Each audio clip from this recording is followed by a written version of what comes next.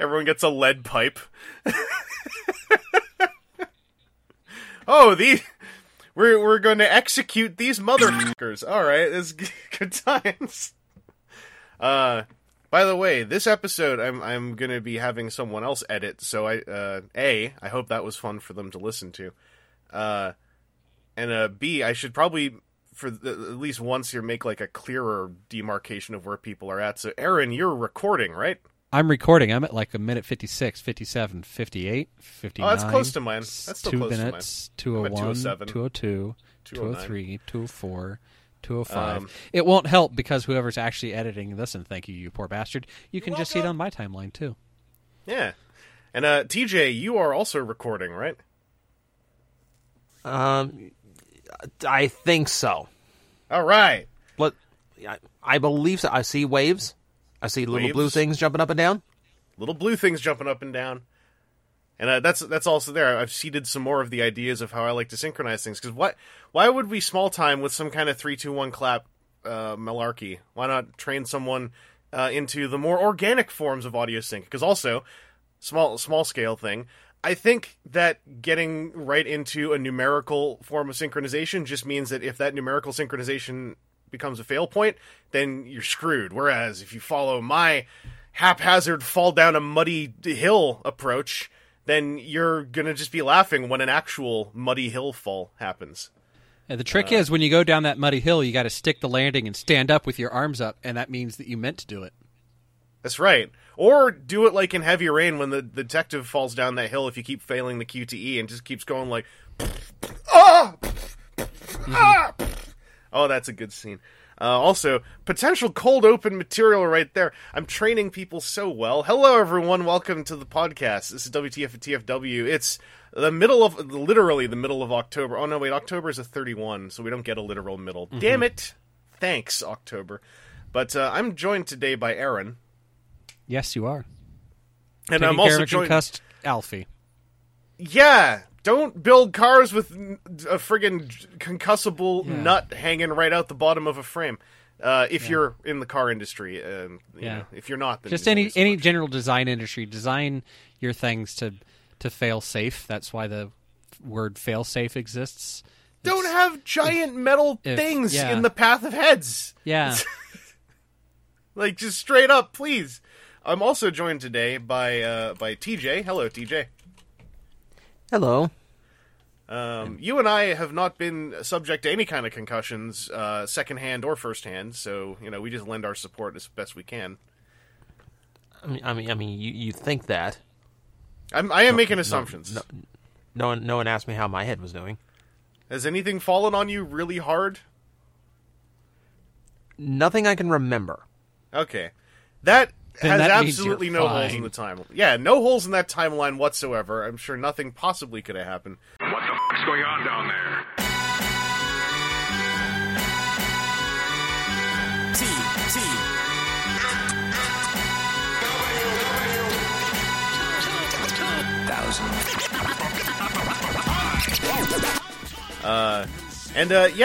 Welcome everyone. We're doing just a listener question episode today. Although I do want to throw out there just a fun bit of personal news. My mom visited for like 2 weeks. Just saw her off, and boy, that was good for my brain. I'm still kind of a mess, but I'm not a mess who has a physical manifestation of his mess just over in the other room so much. So I feel more in control. And not only that, but we got some friendly editing help that was offered. Thankfully, I've had it offered before, and then this one, just timing-wise, was perfect, because it turns out, like I know an army of bees, singular, who offered to help edit the thing, so also, if you have any complaints about the edits, you're complaining to an army of bees. So just think about what you're going to say. I'm making eye contact with you as I'm saying this, alright? Just be careful. Anyway, this Transformers news is coming and going, but really the only thing to really throw out is, like, as anyone I think would have predicted, Starsaber was funded. So I'm wholly all the unsurprised. Yeah, all the way up to tier 3. I thought maybe they'd let one tier go to Cookie Monster it to prove that it's possible for a tier not to happen. But all the tiers happened, and it's not like a grand conspiracy. Like they pulled in pre-orders from Takara Tomy Mall and etc. Yeah. Oh, look, just right at the end, it just popped over. It's a Christmas miracle, and It does just so happen to follow the textbook current version that probably is taught somewhere of how a Kickstarter or crowdfund, I should say, campaign is supposed to go.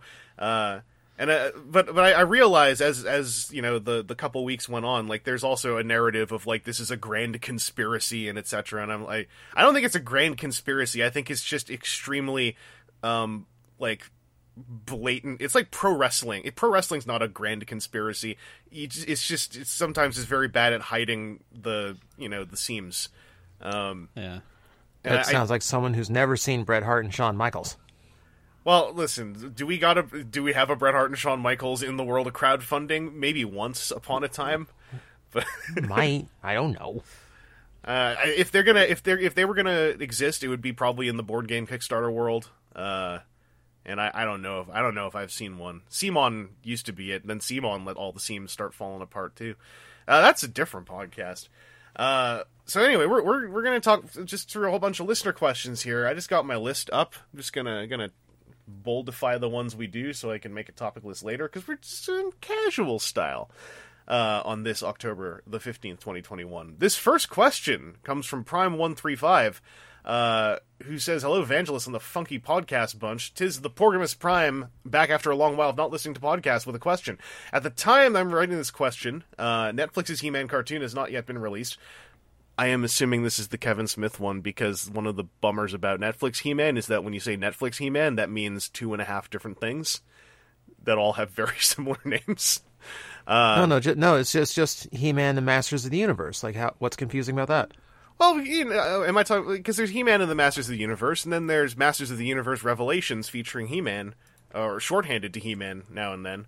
And and then you have Masters of the Universe from the 2000s and Masters of the Universe from the 80s, and yeah, I mean, I don't know how I get so confused, but I sometimes wish that He-Man would, as much as we kind of dunk on it, I kind of wish He-Man would just keep using extra words like Transformers does. Because, like, just having Motu and Motu 2000X, and then Netflix He-Man, and then, actually, that's not Netflix He-Man, that's Motor. Netflix He-Man is this one. And this is all leaving out the best He-Man, which is Frank Langella, who's my favorite He-Man, named Skeletor. Anyway, I tangented this question. Porgums Prime says, being a massive fan of Netflix's previous outing into the Motu universe, I'm desperately hoping this new show crosses over with, or at least doesn't directly contradict, the previously released 2018 She-Ra reboot. And I mean, it's not a spoiler to say that it has nothing to do with it. I'll just throw in. Yeah. I realize I'm probably in the vast majority with this, as there is a slight tonal dissonance between the two, but I feel like it would be a fun way to play off the two distinct takes on the universe, and could lead to some fun character interactions.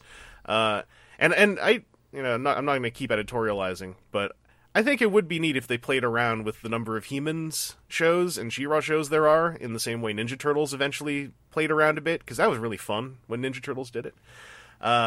Anyway, the question is, are there two things, be they franchises, continuities, etc., that you would love to see cross over, despite any real-world factors, consequences, or fan reactions? Feel free to limit yourselves however you see fit. It doesn't specifically have to be the Transformers. Thanks, and click. P.S. Thanks for many years of entertainment through high school, my first college degree, and some recent identity-related growth. It's always a good day when there's a new episode of the podcast. Listen to you guys rock. Julian True. PPS, when I say tonal dissonance, I mean like Avatar Last Airbender versus DC Animated Universe, not like Rescue Bots versus Prime. I just wanted to read out the PS because I love it when it's like, yeah, I listened to you in high school, and then now I have a degree, because it's great to remember time. I especially like doing it to Aaron, because Aaron always has the best reactions, because it's usually like the audible sound of bones turning to dust when Aaron does it. Aaron's really good at it now. I'm still too bright-eyed about the passage of time. But Aaron, first off, do you know what Julian True is, at least? No. Yeah, that's right, you don't. I was wondering if that was like you're about to explain it, or I was going to get razzed. I got razzed. It's a Star Trek greeting from the Romulans.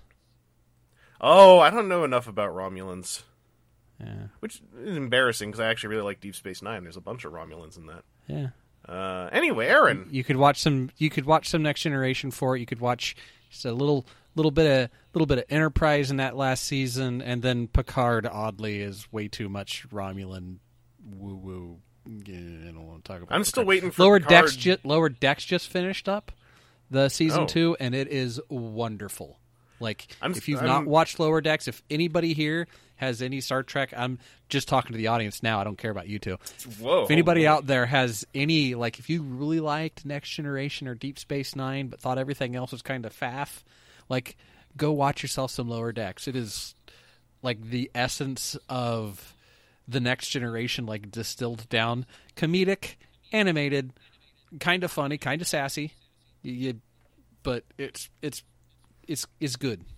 And I think it's season 2 ended on a good cliffhanger, and I'm ready for season 3 already. Thankfully, it's already in production, so we'll be okay. I think it's interesting how Lower Decks kind of. And this is not a criticism. I haven't even seen it because it's not on any streaming service I have. But I think it's interesting how Lower Decks kind of inadvertently or not set itself up as one of the most I have to actually defend this before I tell you to watch it kind of shows I've ever seen in a long time. Because of that initial impression it left versus what it actually has turned out to be. First like any TV show, the first episode kind of had, like, people were coming into it with expectations, and when those expectations weren't met exactly, of course, this TV show is wrong and bad and horrible, and why would anybody ever watch this? This is a travesty to the greatness that is this fiction that's been standing here forever.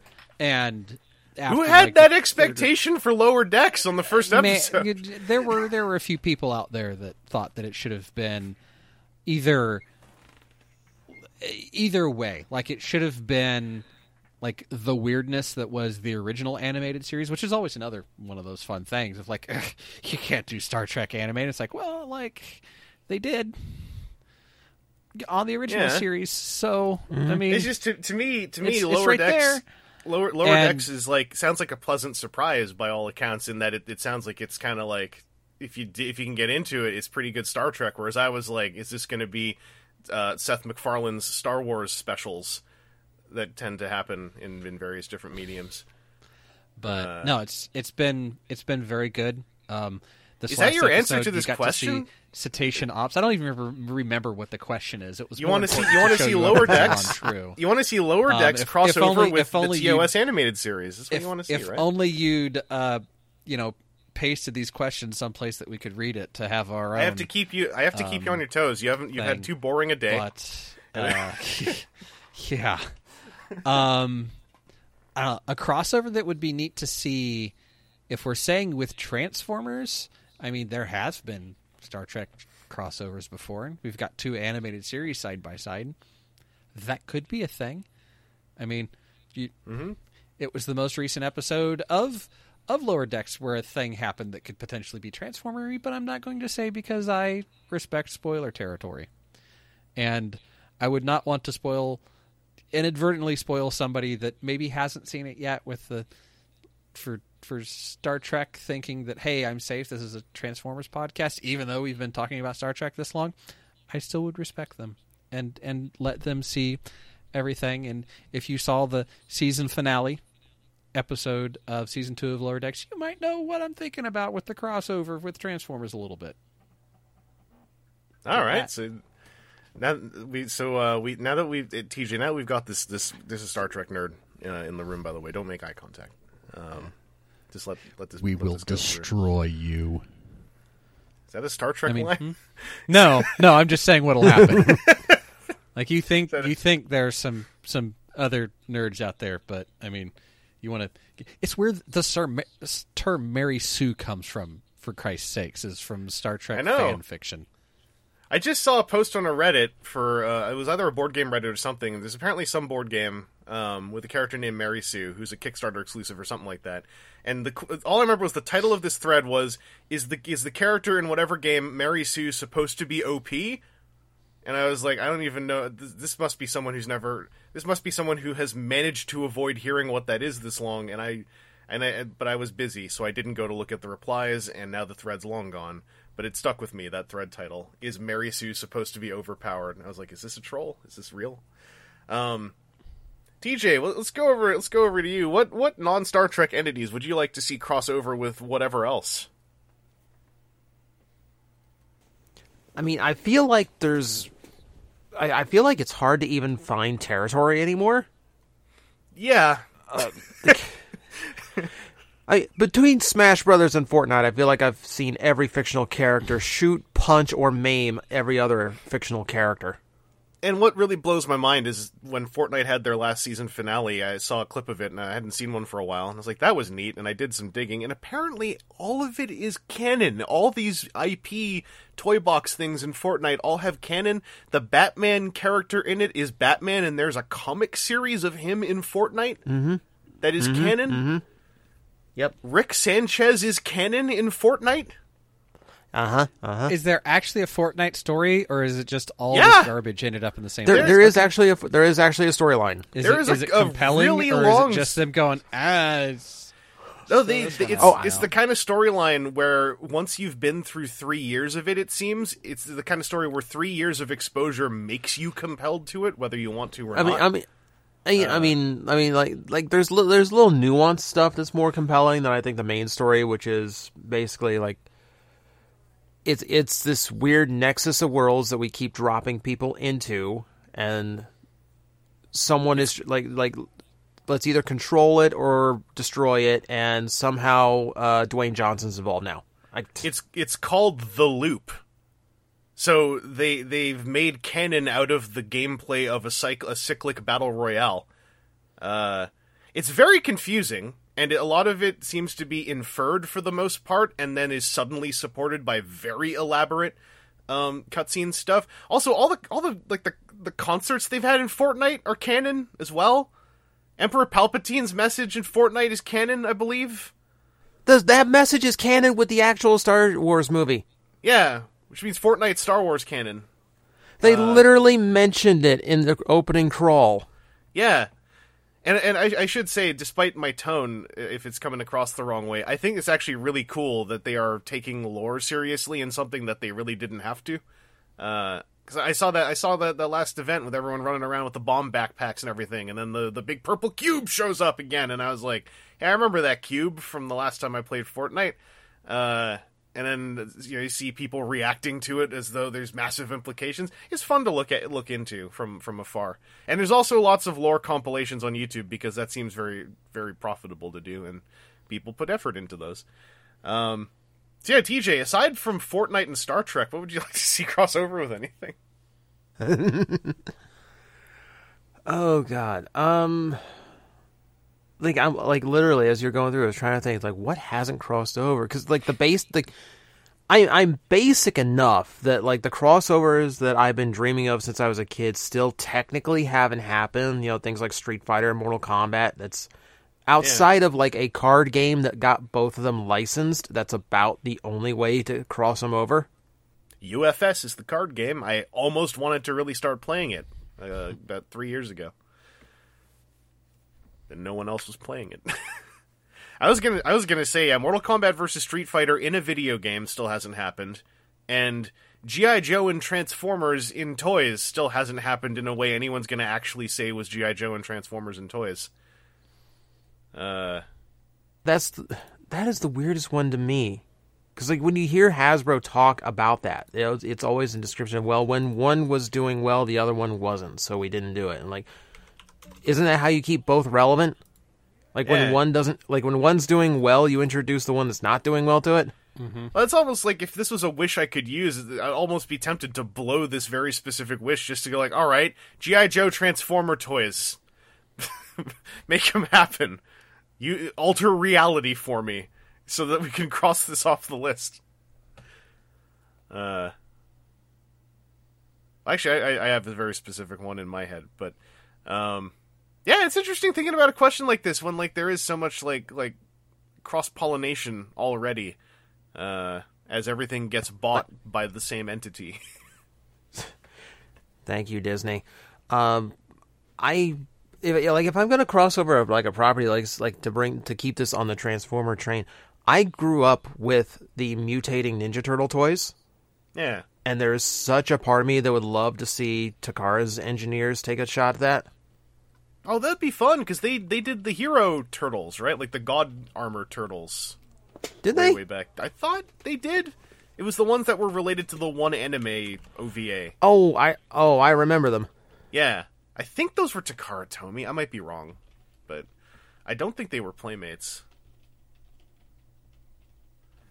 I've opened little doors in my brain that I am not opening tabs. I'm just gonna free flow through this. Also, I would say Transformers and Ninja Turtles, much like Ghostbusters and Transformers and Ghostbusters and Ninja Turtles, a comic crossover of the two would be sublime, given that they have very good presences in the comic book industry. Very, very good creatives constantly working on those two things to this day. I think that could be really fun, especially if they keep it canon to if they make the Ghostbusters canon the linchpin as an odd number of crossovers have. I think that would be pretty cool. Speaking of which, this is relevant. I saw on a board game store the other day a new IDW board game with lots of miniatures went up that I hadn't heard of. Apparently, I missed a Kickstarter or something, and it was Ghostbusters cross Men in Black, and I was like, when? I could Why? very easily see that being the same world, though. Yeah, 100%. It's just, and it was also in a super deformed style. The whole thing looked like a mobile game, but it was a board game with 48 miniatures in the box. So I was kind of staring at it for a bit, thinking like, oh, I must be asleep. This is the kind of stuff that just pops up in the corners of when I'm in like the shopping mall in my dreams. All the weird stuff that doesn't exist. But yeah, Ninja Turtles Transformers I think would be cool. Personally, outside of Transformers, my very specific one, just because I want more Cyber 6, throw together a Cyber 6 Kamen Rider 1 thing with the Shocker organization that totally fits together perfectly. Don't do that to me. It's never gonna happen, but like it's such a perfect fit. I would just like to see it done by someone. Can you imagine a rider? I can just picture a rider with a cape that long now. Hell yeah. You know, you get your. I mean, they've done Power Rangers Street Fighter. You know, so this is not quite the same thing, but you know, you get your Cyber 6. You get your Cyber 6 who's been modified by Shocker. You get your whole thing going on there. It'd be really fun. For Transformers, I just think it would be fun to have some continuities crossover in ways that are fun and not like power level oriented. Mostly, I mean, for the comic books, the obvious one that I still think they're going to do at some point in the next few years is where we check in on the version of the Lost Light we can check in on. I think that would be fun with a comic book continuity.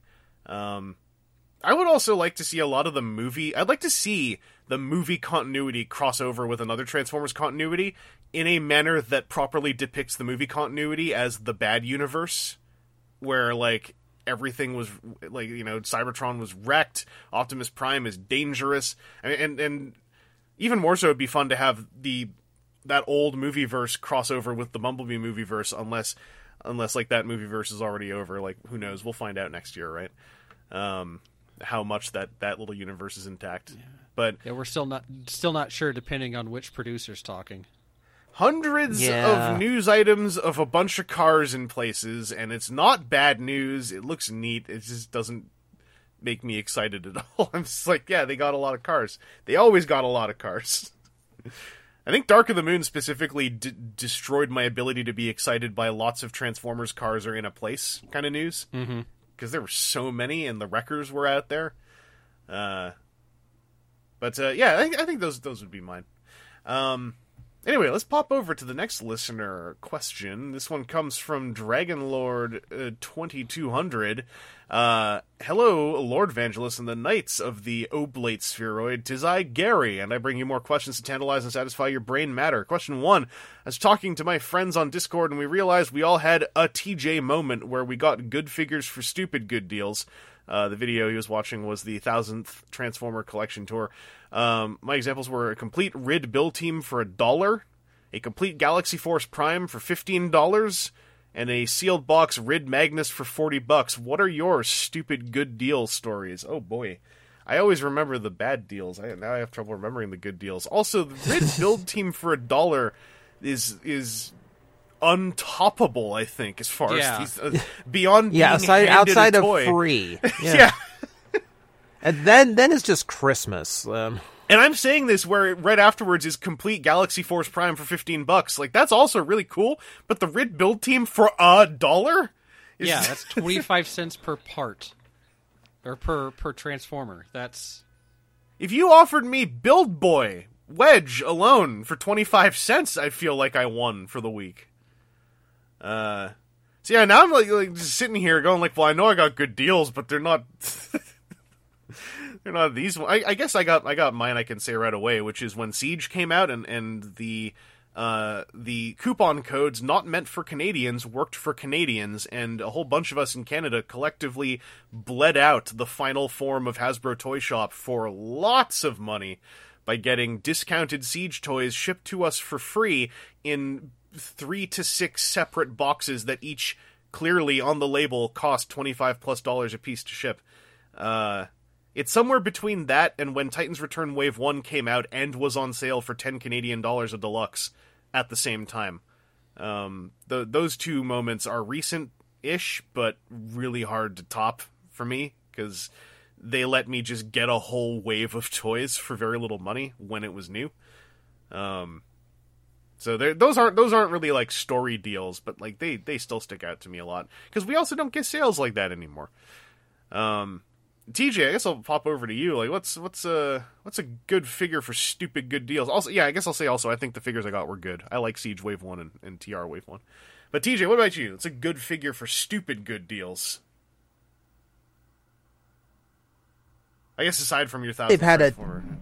yeah. Well, when they say, "Oh, I've had a," when they say, "Oh, we all had TJ moments," like, what moment are you referring to? Because my 1000th Transformer, that was a long time ago. I do not remember which one that was. Yeah, also I should say it was a TJ moment where moment is a proper noun. So this is, actually, I would say as a critique, the A article should also be capitalized. So it is a TJ moment. I just assumed you'd know. No, I offhand, I do not know which one they were talking about. And I figured if you didn't, then it would also be pretty funny. Cause it'd just be like, oh, me moment, I know, of course.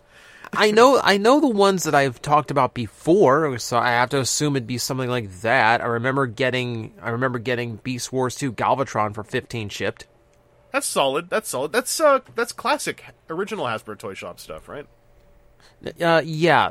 Like the seller I got it from eBay, it was labeled as shape-changing Dragon Man.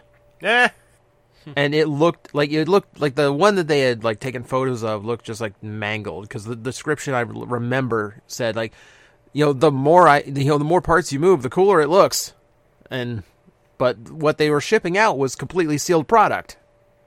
I even told them like, this is like imported goods that are far more valuable. No, I'm good with this. I'm good with this. Like, did you steal them out of truck and you're trying to unload them? Like, back in the good old 08-09 era of stolen Chinese toys on eBay that people didn't argue about as much as the ones that are out and about nowadays. I think I did also get a couple stupid good deals on 99-cent shipped Transformers that were like, scouts and whatnot that were no longer YouTube material. So all the sellers who had them were just trying to get rid of them. I think I got at least one or two 08-09 era scouts for like $1 or $2 shipped loose, and that was cool for me because I wanted them anyway. I think I got some deluxes in that era for like $3. Yeah, shipped, where it was just like it was in like plastic shrink wrap, and I want to say like one of them just showed up with like 8 layers of plastic shrink wrap and a label, and then another layer of plastic shrink wrap. Yeah, and another one was just in like an envelope or something, all out of China. That's such an odd era when I've seen that nowadays there's like this really intense discourse around stolen factory toys and the morals and such. And I don't think those arguments are off point entirely. It's just really weird to me, given that it was only about a decade ago that everyone was buying stolen toys off eBay because it was fun. Like, they were going to get it like 5 months sooner than anybody else, and it was almost reliable. Like, it was more reliable than store shelves for at least 3 months specifically. Yeah, if we were going to talk about what we got, so I could talk a little bit about reliability. But yes, well, we'll touch on it a bit later. But yeah, TJ, that sent me right down memory lane. Even though I remember the name of that Galvatron auction. That also clicked immediately. But old eBay auctions have been on my mind. It's weird. Yeah, I've been getting some amusement out of eBay lately. Have you found any? Have you found a stupid good deal on eBay lately? Have you been able to do any name search weird stuff on there? I never nothing like crazy or weird. Like something I'll put in every now and then just see what something comes up is unknown transformer. Yeah, because every now and then someone will throw something out, like, I don't know, my kid used to play with it, don't know what this is, $10, and it's like an X9 Ravage or something. I remember another trick from back then was to search for Transformer Shift 8, so you'd get listings that didn't pluralize the word. And sometimes that would find you some key stuff. I don't know if that's a thing anymore. Yeah, I don't know. TJ, you got any ideas for the stupid good deal that comes to mind? Or is it just... Are we just still collectively blinded by this $1 Build King thing here? You just asked me what I said it. True. I don't think I topped $15 imported Galvatron. Yeah. Well, Aaron, what about you? Do you remember specifically any of those Transformers from 0809? Frostbite. It's one of the Universe repaint ones. Is one of those that I'm pretty sure that I got for like $5, and I want to say that was the one that was in like 8 layers of like shrink plastic, that I just had gotten super early. But the mega deal is, I forget the exact numbers, but the jazz that Alfie got that was like the Italian geek jazz with the sticker sheet still in there and everything, and the guy wanted about half of what it was really worth, and she had to like double take a couple times before her wallet just apparated in her hand. And we paid for it, so yeah, that's kind of hard to top. Yeah, but that's one of those like oddball convention gets that, I mean, the guy knew that he had something special, but he didn't know what it was. Like, oh, it's a foreign jazz, whatever. It's like, well, yes, but no. And then you've got to try really hard not to start explaining to him what he has. You dumb son of a bitch. Here's what you really have. Now here's my money. No, wait. What do you mean you're doubling the price? What? No. No, charge me less. I gave you knowledge. And I teach you to... I did not give you fish. I taught you to fish. Oh, no. I'm the fish now. Yeah, this is also one I'd easily open up to the thread. Anyone wants to throw in just especially any recent stories, because with everyone being unable to just go toy hunting for about a year ongoing as easily until this year at some point. I want to see those great deals vicariously. Yeah, and also there were less opportunities, I feel like. So if you did find a really good deal recently, I'd love to hear a story about it. I mean, I recently I tried to order Commander Rodimus off Amazon Canada, and they canceled it for no reason. And then I found him with my Edge discount, but a week later in an EB GameStop. So that was kind of fun. I mean, that was a savings of about maybe $10-15, but still, that felt pretty cool. Anyway, question number 2 from Dragonlord 2200. Is there a toy line you regret collecting or going hard into, and why? My example would be the entirety of the DX icons for Kamen Rider Ghost. Not to give an answer right away again, but for me it would actually be a couple of times where I just went for DX Tokusatsu roleplay toys. Mostly because it turns out I just don't enjoy those as much as I did in the 2010s, and then very suddenly I just found them a lot less interesting. I guess if there was one or two lions, it would be Forze. Forze had a really good DX roleplay belt, really fun thing, makes really cool noises. But the switches weren't that cool, especially the Rider Legend switches, which were just a bunch of sculpted faces that you pushed. I really didn't need to collect those things. Those were I collect these so it makes all the noises.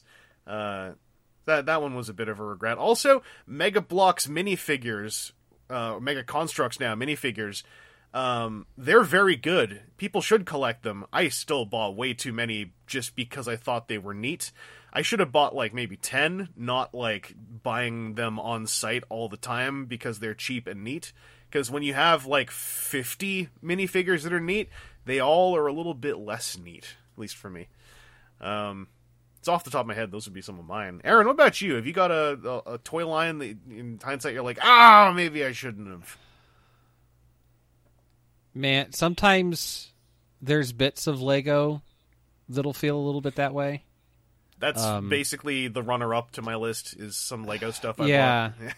Like, I really like the modulars that I have, and they're neat builds, but they're friggin' huge.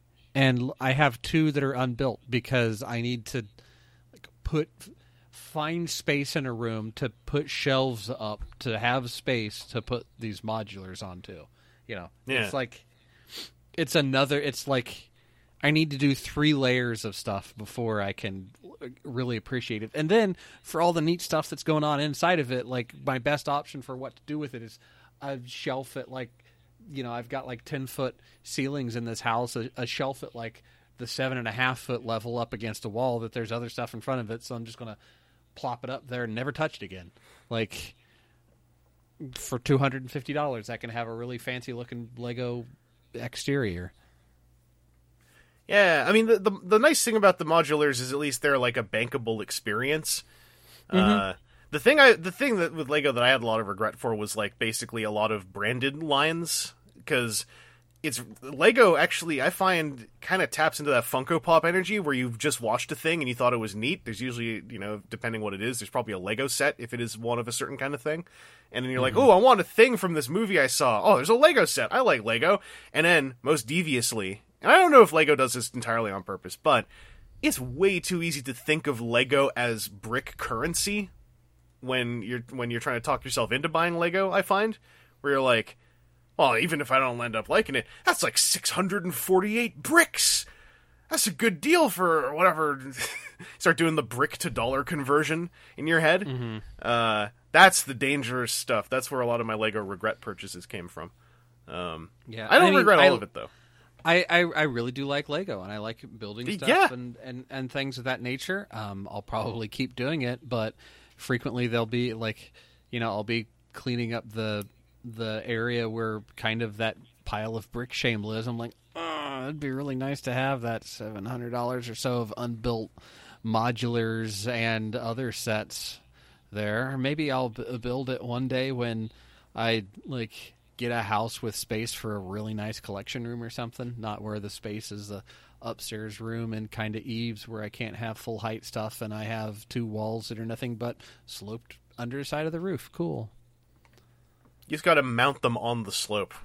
That would be very safe. You know, if it's Lego and I just like drill through the base plates into it, yet no. Yeah. And glue all the parts, too, so it all stays together if it falls down. That's all.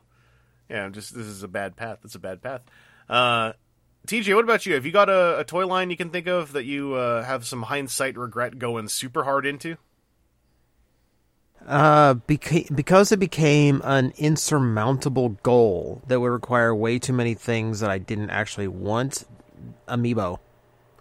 I have heard that one before. I was this close. I'm making the thing with the hands. I was this close to casually collecting Amiibo, and I know if I had, it would have become that. Because, like, it did for me for a little bit too. Yeah, Amiibo's a good answer. I have like two Amiibo bags underneath the entertainment center, just full of stuff. I was tapping, trying to see if it would get me anything in Metroid Dread, and it just said no. Only the Metroid one's a dummy.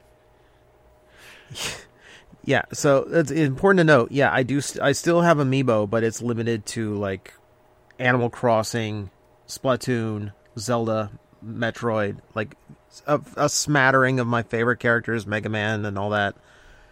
It's kept to a limited minimum now, rather than the original intent, which was, can I get the entire Smash collection?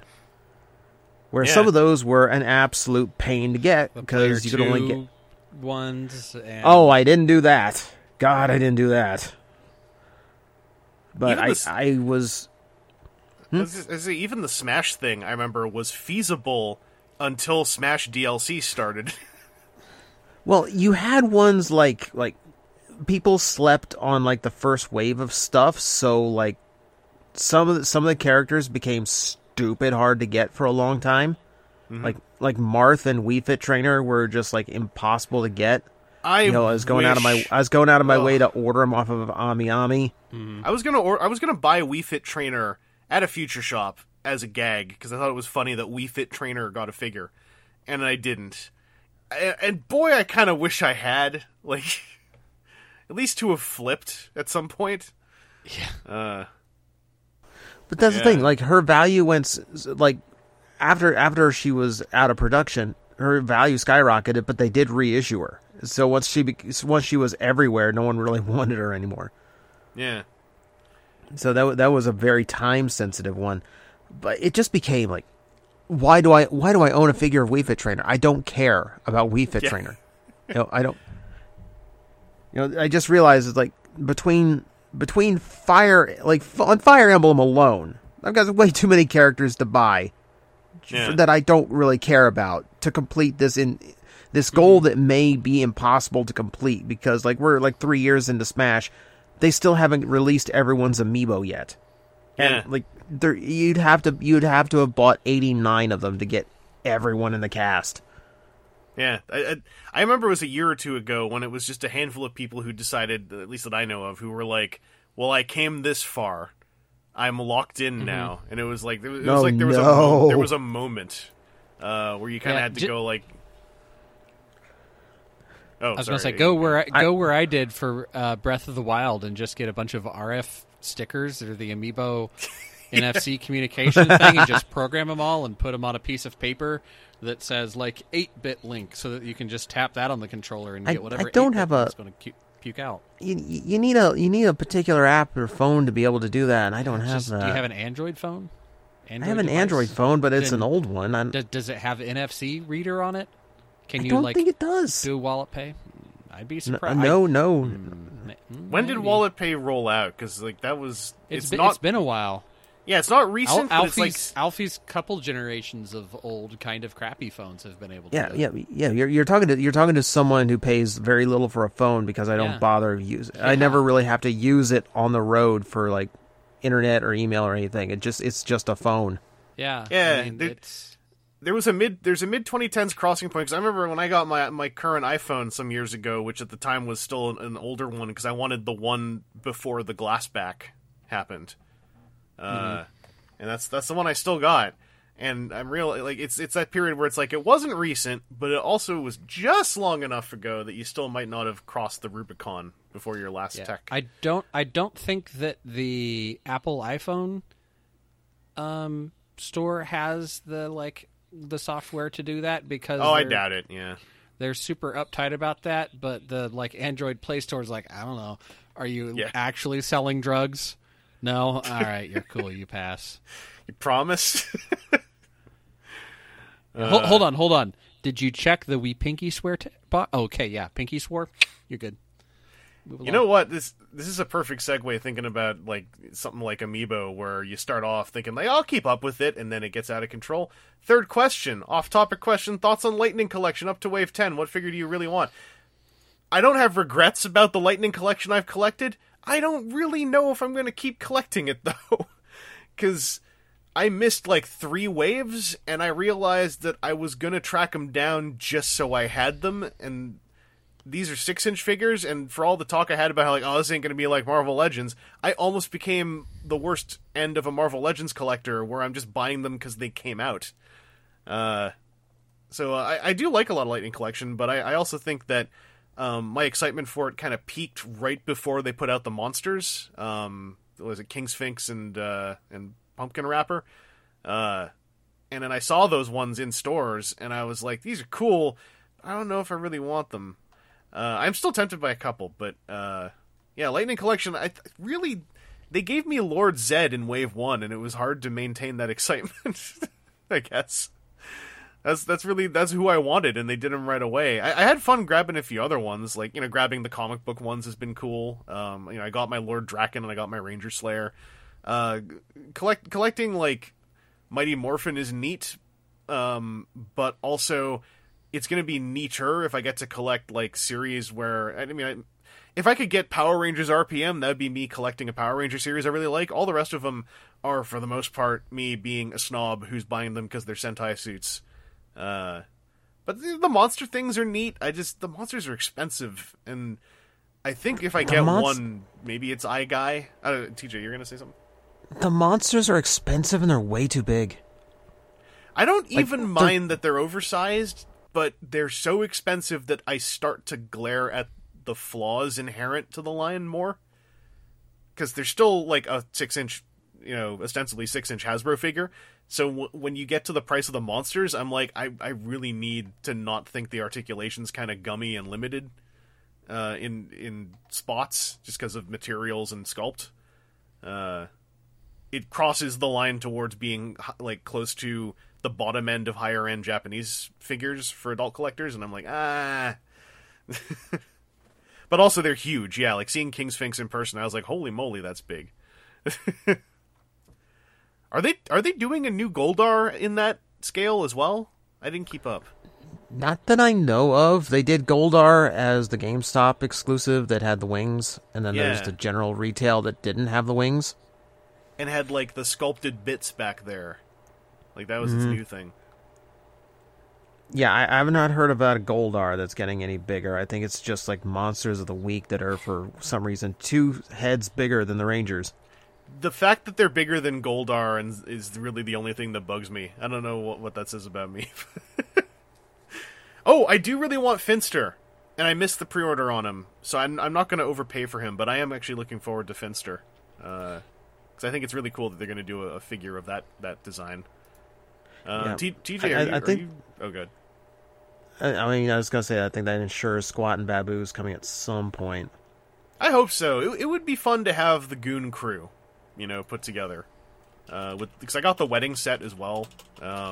Still haven't opened it, because I already got Lord Zed, but I wanted the wedding set anyway. Right. But yeah, the Goon crew, and if they did like a throne room display thing, I'd get maybe lightly tempted. I don't think I'd go for it, but that would be kind of neat. But of what we know of what is coming out in Lightning Collection, like what's one that's really sticking out to you that you're hoping you can get a hold of? I mean, Finster was definitely one of them. Yeah, that's the top for me. Yeah, because I've always wanted like the entire crew of Rita's Castle. It was fun. I got to blow someone's mind at the toy shop the other day because I clued them in that Rita and her whole batch are based on the Wizard of Oz. Yeah. That's fun to drop on someone who has no idea. Once you hit the flying monkey part, I think that's what really. Oh yeah, when they realize what Goldar is, yeah. Yeah. The one I'm looking forward to is the Pudgy Pig. Oh right, I forgot they're doing him. That one's tempting because of the sheer nostalgia attached to that character for me. Oh yeah. I rediscovered that. Someone traded in some of the 5-inch figures that were still on card, and Pudgy Pig is like 4 times the price of all the others. I've always been amazed. Like how much people beyond me somehow attributed that much nostalgia value to Pudgy Pig. Like he was in the board game core box as well. Like one of the first monsters they put into that game was Pudgy Pig. Yeah. He's one of the most unique and memorable designs because he's a big pig head with a Spartan helmet on. But yeah, he's also one of the few monsters to appear in 2 episodes. So you also have double the chance to actually see him. Yeah, it's weird, like because I always assumed was it Knasty Knight or Gnasty Knight? I always can't remember what consonants they were. But that one, I always thought was going to be the one that had like inexplicable staying power. Like King Sphinx and iGuy have explicable staying power because they're just really good designs, just in general. They were in a bunch of the video games too. King Sphinx made his way into all those like random sticker sets somehow. But Pudgy Pig is just always like people going, "Oh, I remember Pudgy Pig." Maybe it's the alliteration. That could be it. Maybe we're all gluttons too. I don't know. I mean, Chunky Chicken didn't last. Well, that's because Chunky Chicken's a second-rate friggin'... I'm not gonna say that character's name in the same sentence as Pudgy Pig. I'm not gonna besmirch the good OG glutton. Aaron, have you been at all looking at Lightning Collection, or that one has just been like on the side? I think they're super neat. I really do. I think it's pretty cool that they're, bordering on or just under like figure arts quality or posability and the like. I see them, I check them out, and then I say no, I don't. I'm not going to start this. Yeah. Alfie had vaguely looked at the like the Turtles crossover one. Those are super tempting if they weren't that many, if that makes any sense. There's so many of them. Yeah. But it was very rapidly just that of like it'd be neat, but I'm not going to, and then that's been it. Yeah.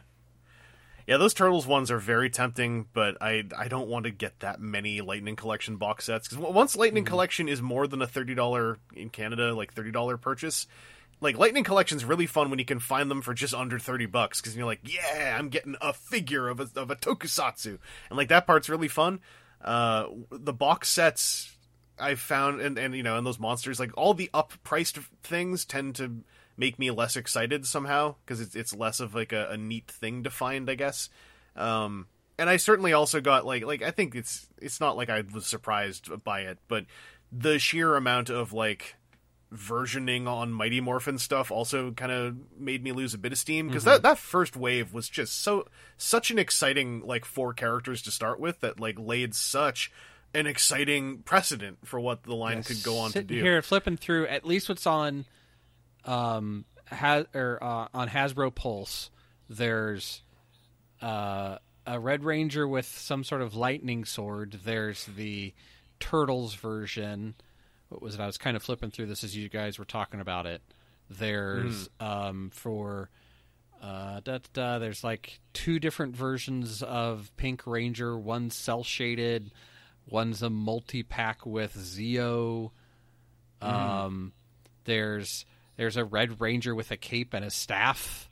That's from the comic books. That one is frustrating in that it seems like it's a troop builder that might be really difficult to find. Okay, that's kind of. And then there's a bunch of like metallic versions. The metallic ones are the ones that fatigued me the hardest, and it's like I don't even have to buy them. I'm not interested in them whatsoever, and they don't affect me. They shouldn't, but somehow when they just went through announcing them one at a time for a while, I was just like, oh my god, like I know you're gonna do one for each of them. It's fine. It's cool. Do it. This is somehow and then so Ranger long. Slayer, that's a Pink Ranger but black instead of white colors. Yeah, Ranger Slayer is also from the comics. The comic designs were like, aside from her and Lord Draken, it's like the Mighty Morphin powers were like doled out to stormtroopers.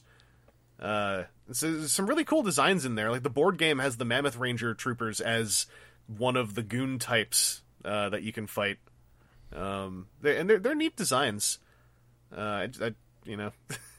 As more time passes, I think they do lose a little bit of excitement as far as like figures happening. But yeah, and it'd be the thing that's like frustrating on the Transformers Combiner sides of it. Looks like that's also getting spread across waves. Like if I just wanted Mighty Morphin and Mighty Morphin, it's like, what is it, like White Rangers in one wave, and then Mighty Morphin Yellow Rangers in wave 4, Pink is in like wave 2. Like, okay, well I'm going to be hunting for 3 years because I can only get the Blue Ranger in a 2-pack with something like that. I will say, a surefire way to make me just kind of throw my hands up and. I will say, because off. that was something that was posed immediately when the line started, and I do like the decision they made of not dedicating waves to teams early on, because it meant you'd get these eclectic waves, and they said up front, they're like, we're probably going to do all of Mighty Morphin, but we make no guarantees we're going to do teams. We're not choosing, they said, we're not choosing teams to do, we're choosing popular characters to do, and then moving off of that with the wink and nod that, like, hey, if we do a popular character from a team, that then means we have a buck from which to do their similar gendered teammates. So, wink, wink. But yeah, it somehow, as an idea I loved early on, eventually started to drag out a little bit, and I think it was because there were waves that would come out that didn't have, your Lord Zed or your one figure who would make you go like, oh dang, it's that weird one you're doing. Like the figure that where you'd say, oh yeah, Bandai of America would never have done that on a store shelf. And somehow that energy kind of faded for me. But it's still a cool line. I don't think I'm going to go nuts on it anymore. And that was answering two questions at the same time in a way. Which brings us to our next question, which is from Destron Supreme, who says, with some of the more recent figures in the crossovers line, I got to thinking about what movie vehicles I'd like to see from Transformers. While I had some obvious answers, one kept coming up: the Orca from Jaws. I admit bias, as Jaws is one of my favorite movies, but I really think it has potential. Still, I doubt it would ever be made. I think Hasbro assumes boats are too boring to be seen all that often in the line, plus the Orca has a design that could be difficult to work with, and a field marketing person would think that since the Orca was destroyed in the movie, it'd be seen as a lesser vehicle compared to the Ecto-1, the DeLorean, or even Maverick's jet. And this is kind of funny, like, fast-forwarding to, like, friggin' Draculus, who's just Dracula. Still, my mind's eye sees it perfectly. A robot based somewhat on Quint's outfit — Quint was the sailor in the first movie — with a harpoon gun and a fishing rod, perhaps even a small shark cage. I could even see a story featuring him taking on Skybite the Seacons or the Space Pirates and being killed in the process. The crossover would be more of an homage to the movie he's from than a continuation of it in that way. That said, I'm not holding my breath for it to happen, so I ask, what pie-in-the-sky vehicles would you like to see but know are probably never to happen? Thank you for making the day shorter and the time slightly more bearable. Click. In before saying once again, oh, things that'll never happen. Well, a hiss tank that turns into a transformer. But that aside, yeah, since this question, we had the crossovers reveals of Draculus and the Jurassic Park stuff, which doesn't really shake up the formula that much, other than Draculus inexplicably costing twice as much in Canada. Did you guys hear about that? Yeah, I saw some of those pictures and was like, ooh, that's... Ugh. How much is Draculus in the States? He's the cost of a deluxe and a bit, right? I think he was a bit more. I want to say $32.99. $32.99. He was getting close on like double a deluxe. I'll do the conversion. In Canada, he is about 57 American dollars. $31.49 on Target. He is the price of a leader class toy in Canada. Yeah. It has to be a mistake. Those cloth goods, man. That's that cape. The import cost on the cloth goods. because it's fabric, it actually falls in the clothing import classification things. So I was when I saw it's a different tariff. When I saw 70 Canadian dollars, I just bit my lip and I was like, damn, well, okay. But then the Americans were all like, oh, he's $32 American at Target. Then I went like, no, not damn, what the hell happened? Who moved the wrong decimal? Like, what? And who's gonna fix it? Please. Anyway, DJ, let's go over to you. What's a pie in the sky crossovers piece you'd like to see happen in that crossovers line? Because Draculus kind of got us excited for it before we had that little shift in the rumor mill. I would love a Batmobile. Yeah. Oh boy, yeah. I forgot about that being in the rumor mill. Yeah. Because the rumor mill was just Bat. Yeah. Mm-hmm. Dang. So got played. Batman was the first thought everyone had, but and then Draculus came up and like. But yeah, like give me the Tim Burton Batmobile. Yeah. Monkey's Paw. You get that just nice looking car from the upcoming Batman film. Or you go for like the original Batmobile, which was literally just a car. Yeah, like here you like Transformers that turn into cars, right? Batman just driving a Studebaker. Yeah. That'd be cool. Yeah, like the Tim Burton Batmobile is sort of piercingly iconic. It's also just a very pretty design. I'd love to see that too. I actually really specifically would be bummed out if they went like, and it's the Tumbler, because it's like that would just look like a lot of other Transformers then. Like a sort of a military-ish multi-wheeled armored vehicle. It's like I got plenty of those, and we already that is Transformers already. Aaron, what about you? What's a pie in the sky crossovers you'd like to see? So, I recently watched a movie starring Peter Weller, Jeff Goldblum, Christopher Lloyd, John Lithgow. Mm-hmm. Do you know what that movie is? I once upon a time would have, but I have brain rot. The Adventures of Buckaroo Banzai Across the Eighth Dimension. Oh yeah, that's a movie. Yeah. His jet car that turns into Buckaroo Banzai. Who owns Buckaroo Banzai right now? Whose catalog is on it? Produced by Sherwood Productions, distributed by 20th Century Fox. Let's see who Sherwood Productions is. That's not so far off. Columbia Pictures embezzlement scandal, Julie Garland management, Gladden Entertainment, Personal Life and Suicide, as goes the wiki article. So, not entirely sure maybe who owns that at this point, but I wonder if that's like if someone else is like-minded as you who is able to sneak that into a whiteboard list. That actually, I mean, it seems unlikely, but it doesn't seem impossible to me. Mm-hmm. Yeah, I guess mine actually to kind of go real low key and real low brow. An old idea that's been said many times, but The Last Starfighter, that ship from The Last Starfighter, as a Transformer with a Death Blossom feature, like that's they made that actually come up with blast effects that look good and have use. Yeah, like the Death Blossom thing happening. The Death Blossom sequence, when I was a kid and I saw that was a toy commercial to me for something that didn't exist. So I would like to put those two together. Those seem like, a two things scenario. Also, this is, I don't know what design you'd pull from necessarily, but like because I got into Nemo's War of the Game last year, it would be kind of cool to just see the Nautilus turn into like just call the Transformer Leviathan or something. Just do some fiction, a strange new member of Nemo's crew. Saved them when the Nautilus was about to be scuttled.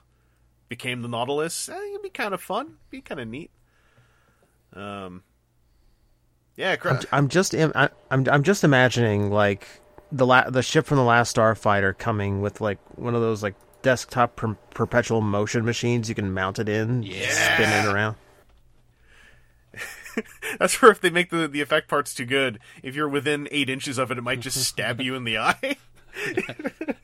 Look at this, and you give it a little spin, and then one of those little blasts fire off in a random direction. Yeah. Look, it's called the Death Blossom. That's on you. Yeah, you should have known. You should have. Hey, did you watch the movie? Anyway, yeah. That's obviously that's the kind of thing. It'd be kind of fun to hear from listeners if you guys have any neat ideas that haven't happened that you think would be cool. Crossovers, I think, is a really understated font of creativity, again, because none of those Transformers are existing characters. I think it really opens that concept up.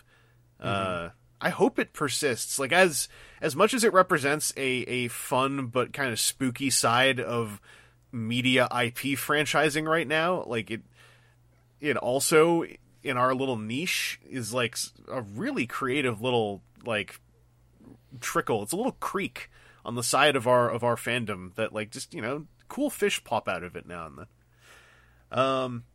Let's pop into this listener question from Lego TF Guy, who says, recently Hasbro has been playing around with their price points, mainly in the fact that they're just that, price points and not necessarily size classes.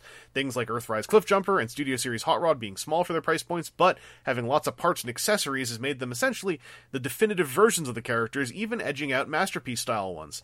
Definitely for Hot Rod, I'd agree. Then there's the less pointed out example of the Studio Series RC Sisters, who are a 3-pack of engineering-heavy Legends Legion figures in a deluxe box. And while they didn't sell well, things like the Micromaster 2-packs in the Scout basic price was definitely an interesting move. Heck, now that price point is taken up by a combination of smaller characters and pocket-scale versions of classic characters, like a combination of Scout and Dark of the Moon / Prime Cyberverse. But can we go further? What kind of crazy, borderline experimental things would you like to see them do with price points? Personally, I think they're onto something with the Studio Series Wheelie and Daniel minifigures, though obviously in those cases they're not executed well. And you know what? Editorialize here. When those listings went up, I was hype.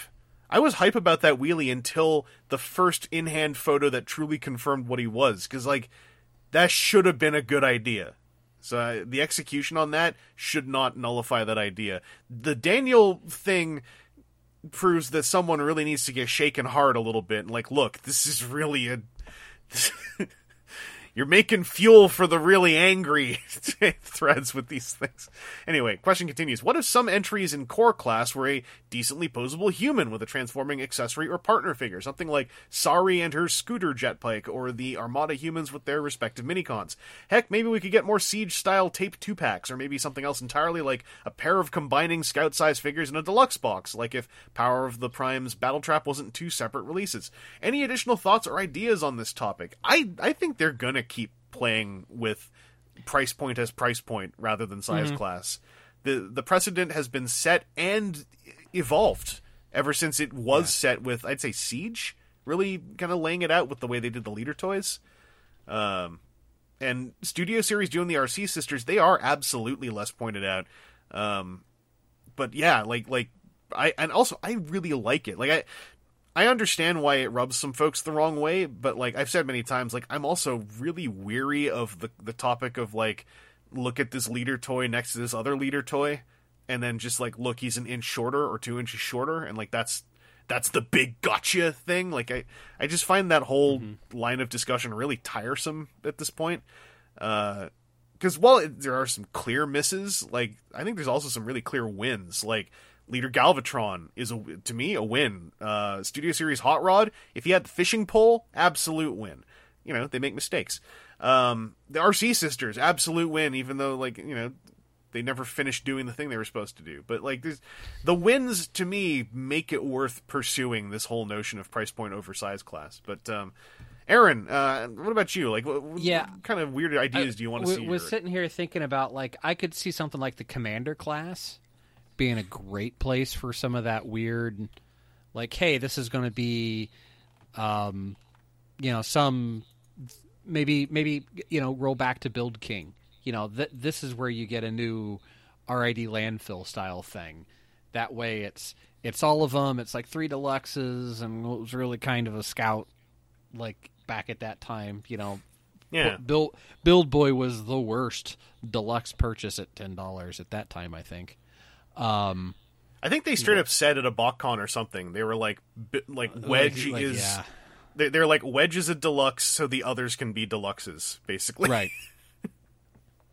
But yeah, so yeah, that was back when deluxes were like $10. You know, they were. Yeah, it probably was where he was a deluxe at $10 rather than like the $5 price point, so that the others weren't at the $15 price point. But yeah, you know, you could do something like that and say like, hey, we're going to wrap all of this engineering cost up into this one, and like then it's not nearly that same kind of, we're going to try and shuffle the cards around a little bit to figure out where it sits. You know, it gives you that type of box set that we're now getting used to seeing as a box set. I was fine with my Rodimus Prime purchase and not seeing the toy itself. I know that that's a big leap in toys because children have to see the toys to know that they're getting a toy. They can't recognize a box or something, apparently. So I think that's a place doing multi-builds in that would be interesting. Mm-hmm. There is the leak list stuff about the probably true Menasor being worked on with Motormaster in the Commander class. I think that's going to be, should that be really true, that will be a very interesting thing to see Commander class do, because I was just saying on Twitter the other day, now that I've messed with all three commanders, like, Commander class is kind of killing it. Like, every single one is completely different and, to a point, satisfying, I think. With Rodimus probably being the hardest sell because you gotta be into that box, but, like, they're still... It just doesn't stay together for the life of itself. Sorry. Oh, boy, I got a weird story for you when we get to what we got this week. Okay. Weird science, and maybe it'll help you. But, like, we've gotten... So Commander class, it does Giant Man. They did it. Then they go to Skylynx, weird event toy. They did it. Then they go to Rodimus Prime. Not a size class, but a smaller figure with no real budget boundaries and a giant accessory. They kind of pulled that one off, too. So if they then go like, all right, Limitless Combiner torso to go with a set of limb figures that come separately. Like, the Commander class is kind of the most fruitful area, I think, in this whole experiment of price point oversized class. Yeah, so I far. think the best thing about it is that they're not like nearly as locked in. Because it's its own conversely, look at Titan class. It's got to be a giant biped at some point. And you know, obviously the characters you're selecting are meant to go with that. And there are the two that were combiners, which I do find are really easy to forget about, oddly, when talking about Titans. So they have Predaking. Oh, Predaking. I forget about Predaking. Right? Everyone forgets about Predaking. Yeah. Well, I didn't get Devastator because I thought that the Titans were a bit much, and maybe I'd pick it up at Toys R Us, and then my Toys R Us never got it, and now that's I guess a Canadian brand. So it is, yes, very fine one. It's actually it's not been amazing for the last year, but you know how that is. But yeah. Commander class is the place to be, I think, for a lot of this stuff right now, and especially with the leakless stuff about what the next Titan might be. It's like it's not an unsuitable pick, Cybertron Metroplex, but look, it's a Titan that turns into a giant man again. You know, you've been waiting since 2005 for a Metroplex that matched the scale of the cartoon. Yeah, which. It's fine, but, like, I mean, I feel like I have always been in the minority. I always thought the actual Metroplex Megalo Convoy figure was really solid for the time. Like, I really like it. But I have come to discover over the years I think, in a minority with that one. I mean, as a figure, it's solid, but as a transformer, it curls into a fetal position to transform. I know, but, like, when you get a good upshot with a camera of that thing, like, there's...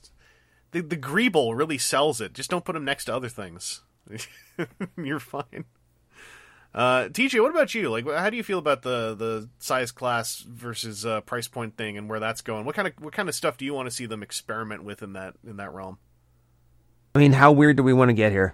Super weird. Let's get weird as hell. Titan class Star Saber. Okay. Not G1. Armada. I want 1-to-1 scale mini-cons. Oh, roleplay toy, but it's actually Transformers. Hell yeah. That would be super fun. Also, the roleplay toy of the Star Saber was pretty sick for a roleplay toy from the early aughts. Mm-hmm. Yeah. I mean, okay. So your Jetstorm in your runway would have to be very light somehow, because that would be a hell of a lot of plastic. Or you just put a metal rod through the whole thing as they combine, and you say for ages 14 up. just comes with that metal stick. They just shove through all of them like a shish kebab. Or it just comes with a Force Effects lightsaber that you put through them. Because I mean, they own that, right? Like they could just, hey, Star Wars team, make us a bunch of blue Force Effects sabers, and we'll handle the sound chip. Put a rotating cuff on the bottom. We'll figure the rest out. Because there's a part of me that feels like if we run out of like gigantic characters that would feasibly make sense for a Titan, you spin off Titan class into its own thing and just make these gargantuan Transformers. And if you can give me some that are like 1-to-1 scale somehow, that would be kind of amazing. That would also be justice to me in actually realizing the concept of Supreme Cheetor as it was idealized to be at the time. Because, like, Supreme Cheetor, when that came out, was like, we're going to do a gigantic Transformer. It's just going to be a giant, fun Transformer. It didn't turn out very well, but it would be cool if that idea cycled back around. And they were just like, we're doing, like, the Titan class, whatever, we're doing Titan class Air Razor, just because we want to do a big, awesome Air Razor. And that's that. Like, that'd be kind of fun. Yeah. 1-to-1 scale Eagle comes with a little brace that you can mount her on. Can you imagine designing the joint tolerances for that? Oh God! Can you See, imagine there's part of me in his head. Yeah, there's part of me on your head. It's like you know, the one thing I would love a third party to do would be like a Megatron scaled laser beak with like an arm guard that you could like mount it on, so you can perch on your arm. That'd be neat. But like that's the thought that comes in my head is like the tolerances on those little skinny legs of his would have to be amazing. They need to. I would almost say they're button release, like spring load button release things that just lock when you're not holding the button down. Probably.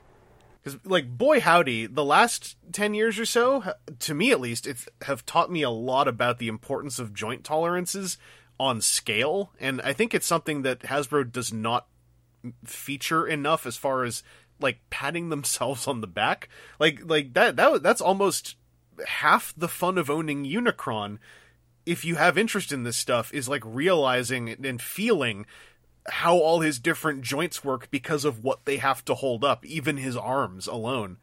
And I think I said a couple podcasts ago, like that's part of the fun of the Arc, is that you kind of get a feel of that with Arc, Autobot Arc, because you got those different forms of ratchet joints that feel like they were all almost bespokely designed for the location on the body they occupy. But that could be kind of cool for a giant laser beak. I also have been laughing because of the whole thing with the HasLab Sentinel, some of them having weak knees out of the box, and I was like, tut, shoulda asked the Unicron team how to deal with that. They Transformers did a giant little robot man, and he doesn't fall over. What's wrong with what's wrong over in Marvel Land, guys? But then if you joke about that stuff, you start getting you get too close to the Marvel Legends discourse. And anyway, yeah, I'm curious to see what we get to see going forward, like what the current team is doing to play with those price points. It's kind of exciting, like leak list or not. So let's do one more question, because we kind of got one here that's a good little ender. This is from ShadowCon LM14. It's on frustration with you know, especially I can relate to this a lot on a certain level. They say, "Hi podcasters, has there been a figure or series of figures that has made you nearly quit collecting Transformers as a hobby? I myself just purchased Zeta Toys Flash, a third-party Bumblebee movie Blitzwing, and after getting him out of the box, underwent 2 hours of the thing crumbling in my hands. Arm coming off at the pin joint where there was no pin, fins breaking, etc. As I attempted to transform him very carefully while following all the instructions on video and on paper. This, despite no reports of the figure being frustrating or this durable that I could find. Maybe I just got a defective one. Needless to say, this was very frustrating and saddening, as this was supposed to be the highlight of my work week. How have you dealt with a bad experience with an expensive figure falling apart on you or similar? Did it shake your confidence in materials, in third-party or first-party figures on the whole, companies, etc.?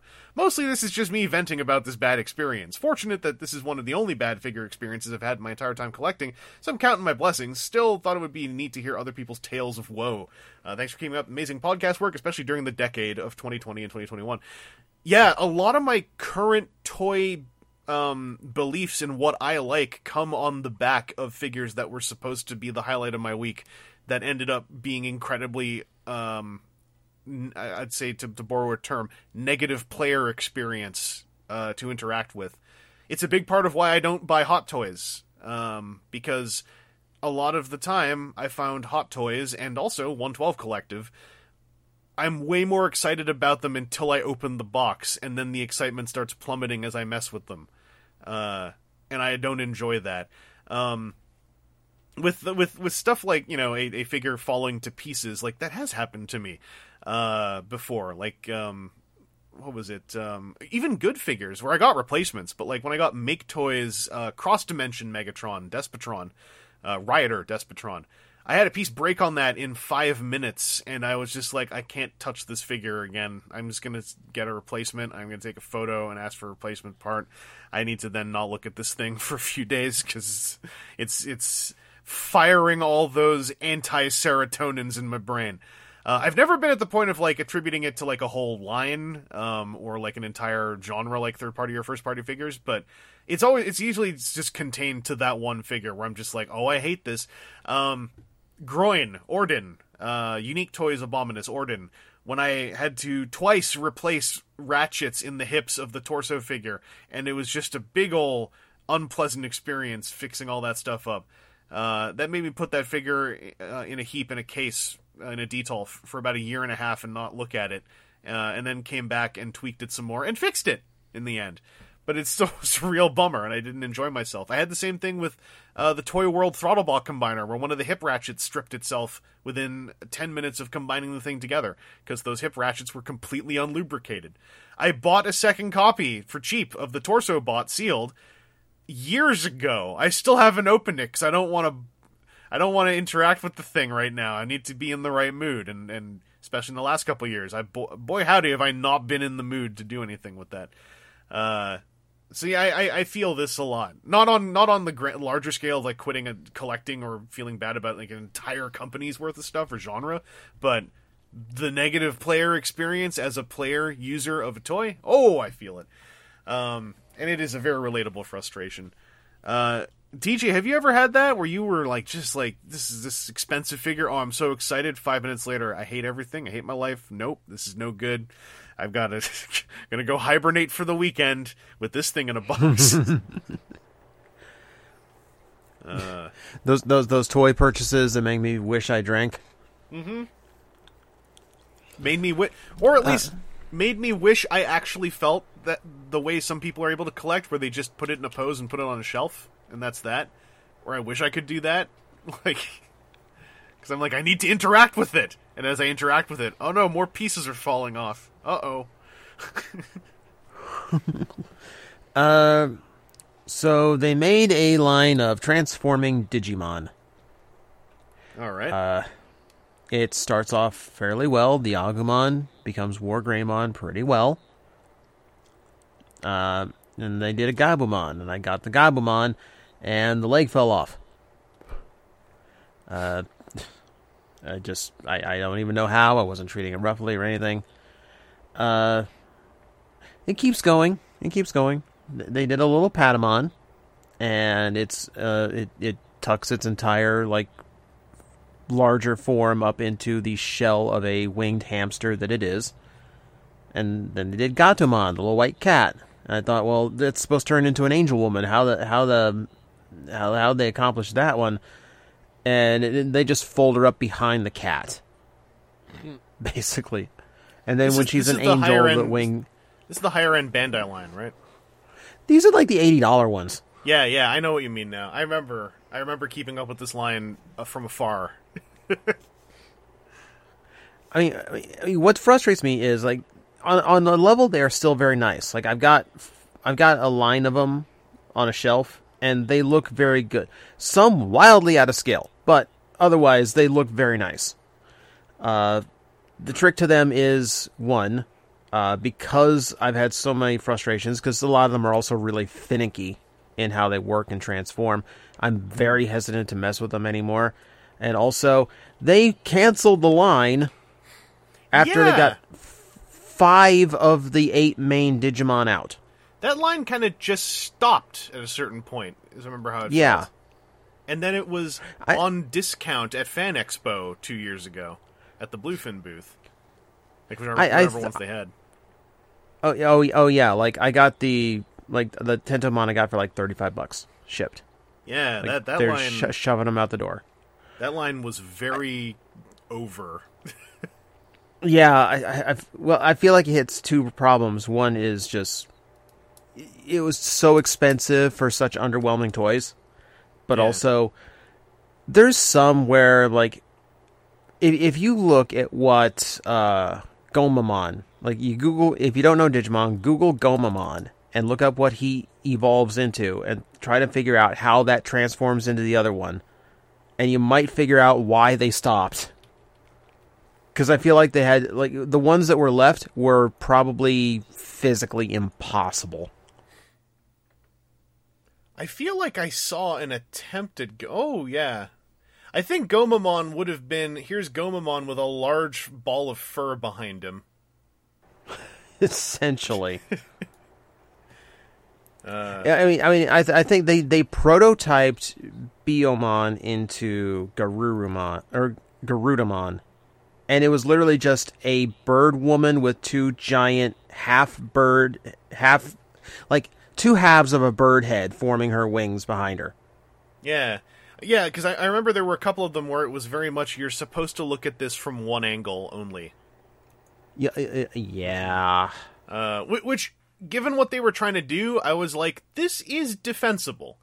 Like, what they're going for here is so bonkers that I kind of appreciate where it's coming from. Yeah, that line was interesting to watch from afar. Aaron, what about you? Have you ever had with some toys just like a real catastrophic level negative user experience? I bought Torka.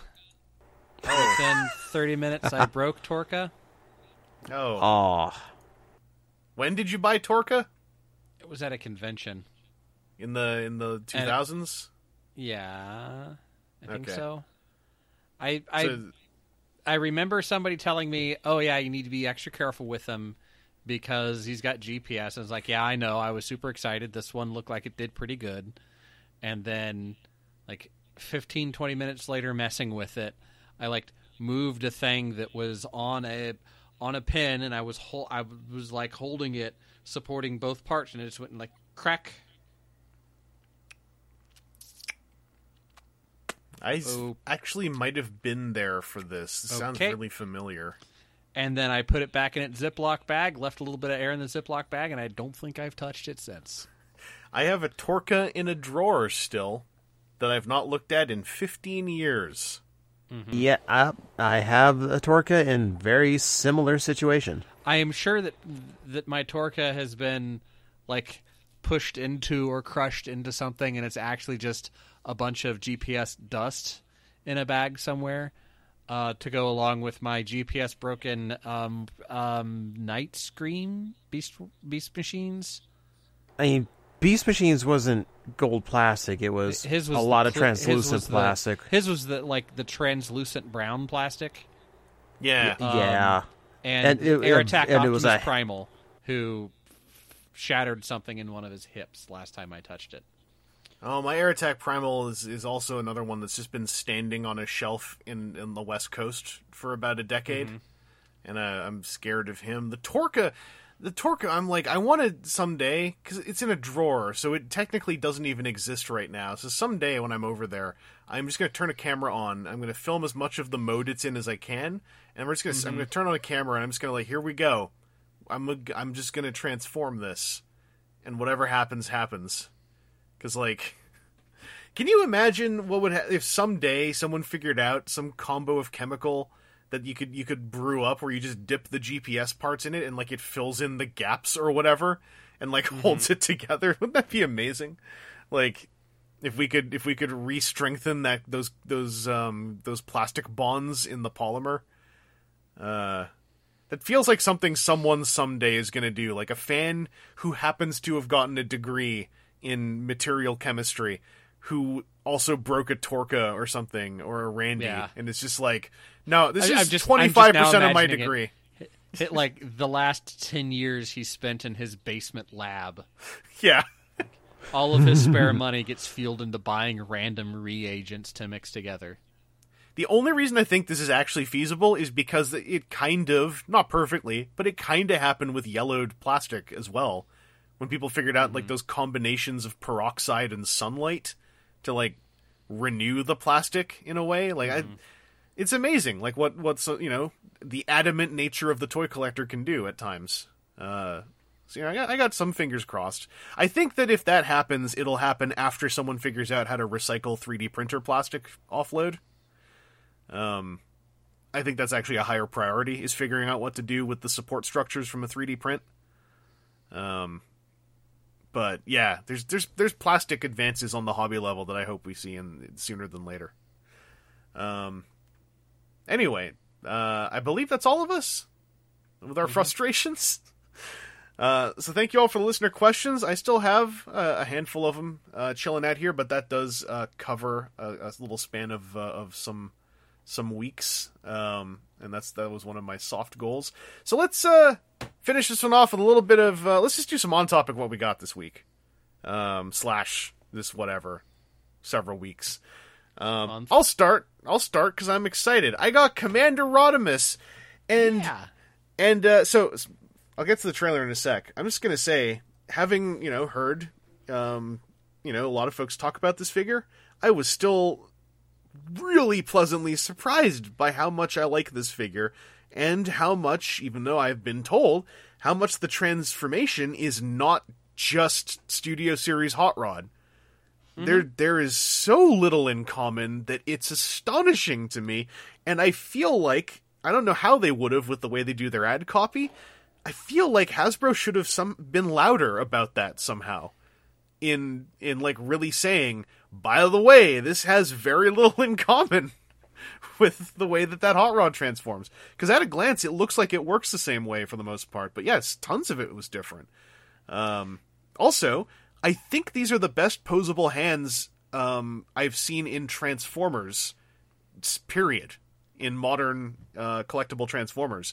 These hands are really good for what they are. Like, they're so good that my critique is, I wish the fingers were different lengths. Usually I don't get that far with articulated official Transformers hands. Very slightly different lengths. They are, but I wish it was more apparent, I guess. Yeah. And not even a ton. I don't want them to be, like, human apparent. I'm, like, just a little more off the pinky. And obviously I could just try doing it, but, I just really like that they form a decent fist with a hole in it, and they look decent when they're open, which is so rare on Transformers hands that have a knuckle joint. The articulation is great. The Matrix Chamber is fun. I like the alt mode without the trailer. I think it looks good. I think it looks like a sibling vehicle designed to Springer's truck mode. It's just a big honkin' future four-wheeled thing. I like this figure a lot. I like the trailer more than I thought I would, and I think I put the pin on it a little bit, because a couple people thought I was going to really not like it because of the way I don't like Earthrise Prime's trailer. I actually like this trailer a lot more than Earthrise Prime's trailer because it's big. I realized that's half the problem for me with Earthrise Prime's trailer. It's not just that it's a boring box, it's a tiny boring box that's too small. That's also the problem. Having a very large trailer like this, where like putting him in the G1 toy position, manning the cannon in the open trailer, it looked friggin' cool in a way I didn't think I was going to feel when I looked at it. I was like, damn! Like, this dude, yeah. This is like his secret weapon. He doesn't want. It takes a bit to set up. The enemy sees it coming, but in a pinch, Trypticon's running wild, and yeah, Rodimus Prime's like, hang on, let me pop open the trailer, let me get Susie set up here. All right, just hold him. And the way that the articulation on the figure, like he can just hold those handles and look. He doesn't look like an action figure holding those handles. Like, it's really cool. And it was real unfortunate how the trailer couldn't close. Inexplicably, it couldn't close. And I went on Twitter and I was like, dang, it's messed up how this can't close. It really takes the swing out of the step of a really solid figure. So a whole bunch of people told me, like, yeah, people have thickened the tabs / modified tolerances, filed things down here, built things up here. Then someone just said, hey, when you put this worked for me, when you put the cannon back there folded up, make sure you fold down that little gray leg. And then the trailer will close. And I was like, oh, sure. So I put the thing in there, and I folded down that little gray leg, and then the trailer closed seamlessly. And I was like, what? No. And still gaps across the top. I had to do some stuff, too. I had to massage the back a bit in ways I'd already done. And then it was still a bit tenuous, but it would hold closed. Now here's the part where it gets really creepy. I thought, why did this do anything? What butterfly effect of fractal plastic tension, what happened? I'm going to take the cannon out entirely, because I tried that already when I couldn't get the trailer to close, and it didn't close. So, okay, I'll take the cannon out, and the trailer closed seamlessly. It just works now. I don't know what I did. All I did was... then you're not being helpful. I folded the little gray leg down, and I plugged it in. No, I think... So, I think what the issue is because that is such a large, otherwise flat piece of plastic. I think what's happened, at least with mine, like, if I pinch the back of it together, the front comes apart. If I pinch the front of it together, the back comes apart. So I think that both of them are cupped just a little bit. I had the same thing, and I was like, I was like, not there. It'd be like, I think if I really wanted to get crazy with it, if I got like a hot air gun. That's what people were telling me. That's what people told me they'd done. Uncomfortably warm, and then like held it, and then got 30 rubber bands on each end to hold it all together. That it might. That's what I was gonna do. This is all my thought process. And then one person said, "Oh, try folding the gray leg down on the removable insert." And I was like, haha, I'll do it to tell you it doesn't work. And then it worked! I wish I knew what I did. Because all of those symptoms were happening with mine to the letter. And I tried everything with that thing out, thinking like, well, this thing being in there is only exacerbating it. And I don't know what I did. It's so weird. Like, Aaron, whenever you make it to Toronto, bring that thing with you. Okay, because I'm sitting here because you said it, and I thought, hey, I'll give it a go. Stranger things have happened. Chris being right, and so I just did it, and it changed nothing on mine. So when you close, once you do the one other thing I had to do. Okay, there's one other thing. The shields on the cannon, you have to make sure they're folded either up or down. I forgot which. I tried both. Okay, well, they were folded up. Let me fold them so that they are in the down position. And put the thing back. See, that sticks up more. That pushes against the bottom of it. Fold them up. I think up is the right position. The other thing I know I did is I closed the front where those two clips are like the clips that actually make a noise. Mm-hmm. In the front, and then when I closed the back, I also pushed the trailer door in a little bit because I noticed it was popping forward a bit, and somewhere within that, it suddenly sucked itself closed. It's hard to describe. Yeah. Okay, so if I give it full on monkey hands and squeeze the hell out of it, it stays closed.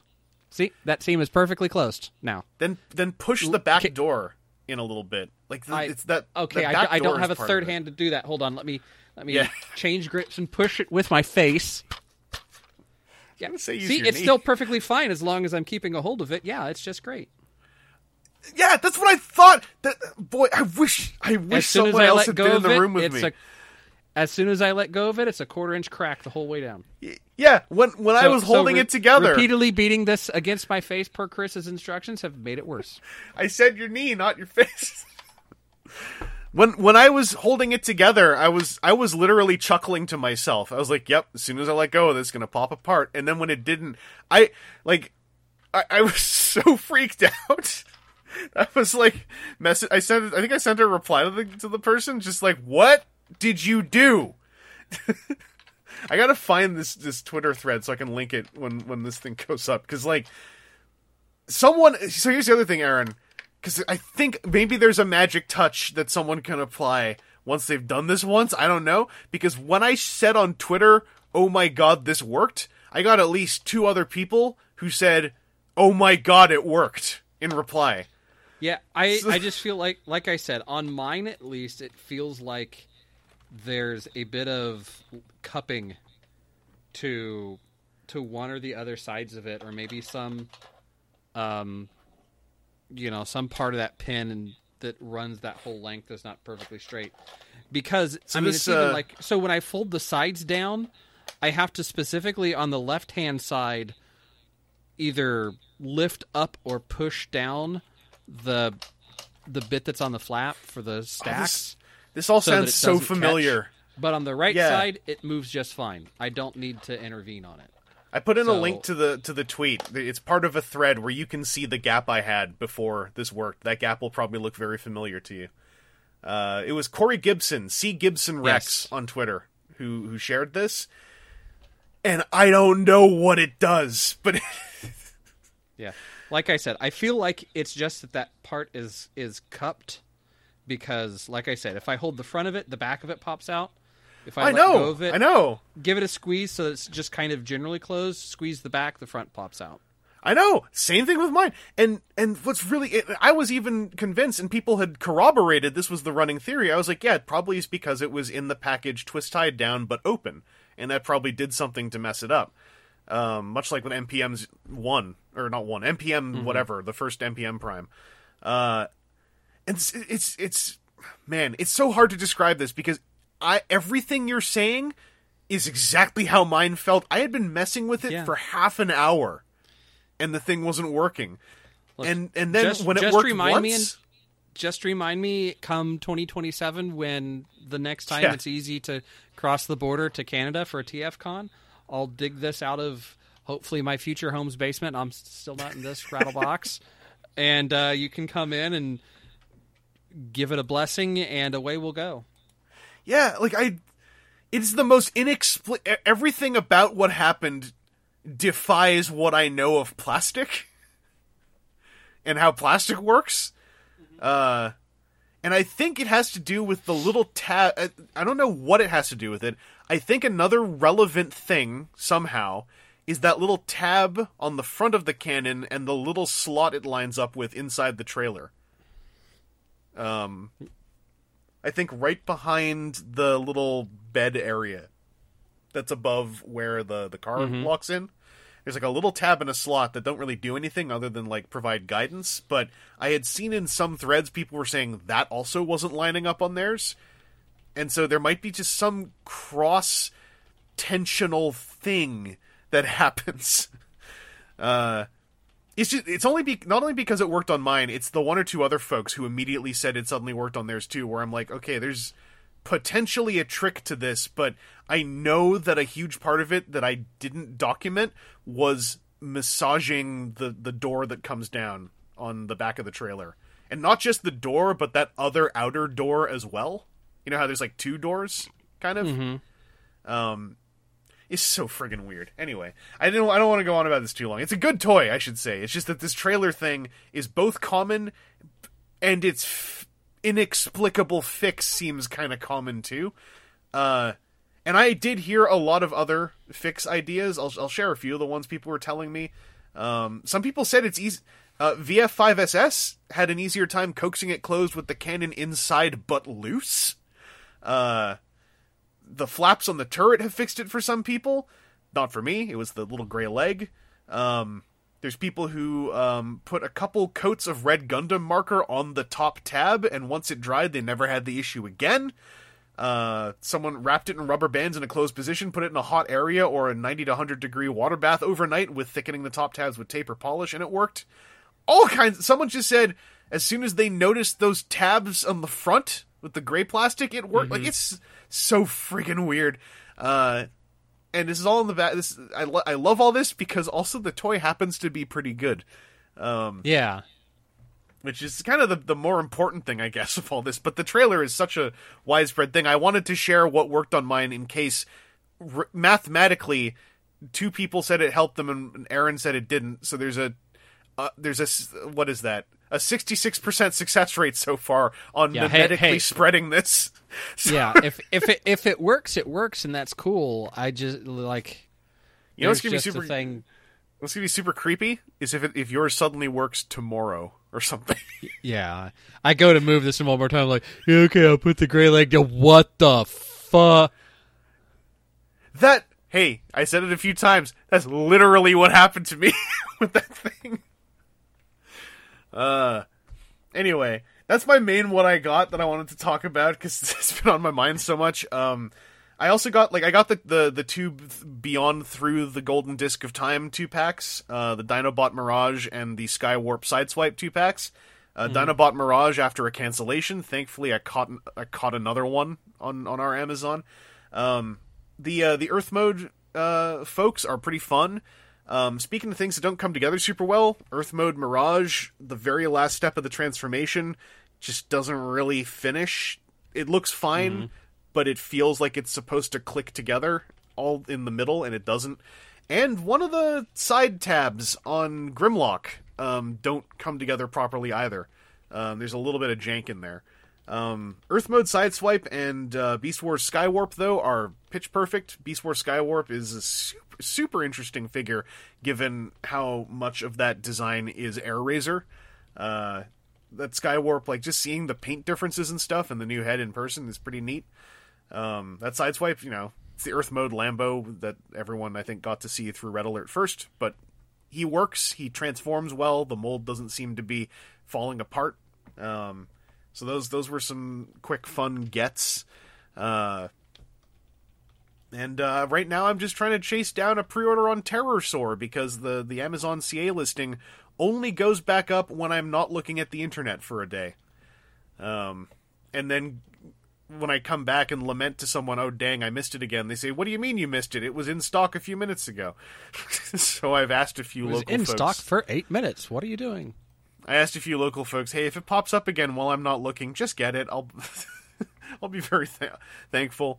I'm sure someone else will want it if somehow I told them, if I find one, I'll yell to the high heavens of the internet that I got one, so you'll know.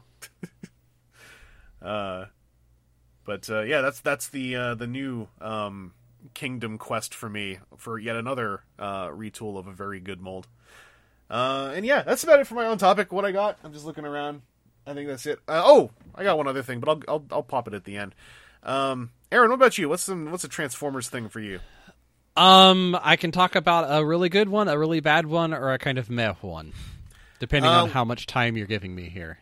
Let's do meh short, then the bad one as much as you need, then the good one for a palate cleanser. Okay. The meh one is Scorponok. Yeah, I mean, I can't. I know TJ, you ended up liking that one more than I did. I kind of I feel like I like it more than most people do. Yeah, I mean, so it's cool that it's the Scorponok and it's that Beast Wars, and pretty much that and Terrorsaur I think are pretty much going to wrap up the opening cast from Beast Wars. But yes, the way that Tarantulas. But the way that his chest just kind of cracks open, he just kind of tucks his chin into his shirt and then lays down with a cracked open chest. Just yeah, it's one of the few times I had a mea culpa with an instruction book lately, where I was just what's up with these stupid instructions? Oh, okay. It's not I was getting similarly angry at the instructions. Where did I miss the step for this chest to go back together? Because this looks like crap. And looked at pictures online, and I was just oh no, it just is crap. Okay. The thing I'll give it Cool. a few weeks later, I don't see it in Scorpion mode, so I get it. There's a lot about him that's I've kind of warmed up to, while he's still firmly in the middle ground for me. But yeah, this is weird. He's just weird. There's also this eggshelly feeling on the claws on mine that they just feel very. Have an odd texture. Yeah, and they're kind of also I've had one of them pop off a couple times, which might just be on mine. But yeah, he's I think odd. it's cool that he comes with the Cyber Bee. I think it's cool that he's got the double missile launcher, so you can decide which claws open up and does something thing that he does. There's a lot of character to him, but then his transformation scheme seems overly complex to be kind of boring. What I find super weird, you crack him open, he does some weird splits, does a funky leg move, which is a neat way to hide a leg up into the scorpion tail. That's neat, but then it just the other leg just kind of hangs out there. It doesn't tuck and line in, and then his chest is cracked up. It's one part of it's really good, and the other part's like, was that like a Friday at 2:00 design, and you just needed to get it done before 4? Well, what I find really weird about him is I find the transformation so unsatisfying, but I really like the Scorpion mode at the end, and usually it's the other way around, where it's like, the transformation was cool, it's a shame the mode doesn't... In this one, I'm like, transformation. Dang! Look at that Scorpion, though! Like, it's there's something non-linear about my enjoyment of Scorponok. That's the male one. What was the bad one? What are you not digging? Okay, so you got a Trax. Too many tabs and not enough tabs. Yeah, this seems to be the story of Trax. Like I've said before, I'm actually really happy for the folks who ended up with the one that works, because it makes it really clear what the problem is, which is that they're trying to do too much for what they're able to do with what's the word I'm looking for? There's too much variance. Yeah, so like I've only really taken him through the whole transformation cycle once, because the windshield tabs super scared me, and those are tabs that, at least the way the instructions seem to be showing, are ones that you kind of have to forcefully kick around the other side of a thing, rather than like the part that it tabs into comes down on top, and that's how they align. Mm-hmm. And then just the things like the front of his car, like the front side panels, just will not stay up against his legs. His legs being painted so that you can't just remove the whatever stock tracking number that they're putting on all the toys now, that generally they like hide inside an armpit or something. Oh yeah, that thing's like front facing, right? Dead on his shin. Yeah, and people have gone in with like, paint remover, and then ends up, the whole shin is painted gray. That whole piece of plastic is painted gray, when there's other gray parts on the toy. It's not like this is a one-off. That had to have the saddest moment. That had to have the saddest moment too, where you see the number coming off, and you're like, hell yeah, and then everything else melts off as well, like in the Mr. Bean movie or whatever with the Mona Lisa. Yeah. And there's just so many things that, like, it's cool that they did another Trax, and that he's a Corvette car that has a flying car mode, except for the tail pieces that come up on mine pop off every time. So that, I mean, it's nothing big, because it's just a little clipped on part, but it's just yet another thing that's like, I mean, okay, you've got it on here, but now I have to figure out, like, about every other time, which angle do I have to push these tail fins to get them to click back in. It's just, everything is so, like, close but no cigar every time, and it's frustrating. The variance levels on the Trax experience have been fascinating for me to read, as I kind of kept up with a bunch of them here and there, and like I am convinced that toy is capable of being a good copy, but it's not any kind of dice roll you're going to win with regularity. And it's something that feels like the tolerance are such that, like, yeah, now I can't get his one. Talking about it, I rotated that wing out. Now it's sitting proud on one side because I can't find just the right angle to wedge it back up to go away. Yeah. And I wonder if on any given copy of Trax, like, how many butterfly effects are happening too, of like, if this tolerance works, then these work, but if this one doesn't work, these other ones don't work. Yeah, it very much seems like he's doing so much in such a small package that I feel like, if you just look at the bounds on the tolerance, like the up and down of what this can be, feel like it's just tighter on him, such that when part of it's out, it just cascades around. Yeah. Because it's like, okay, well, I pull his arms out to be the thrusters on the side of it. Well, one of those doors opens high just fine, and the other one doesn't.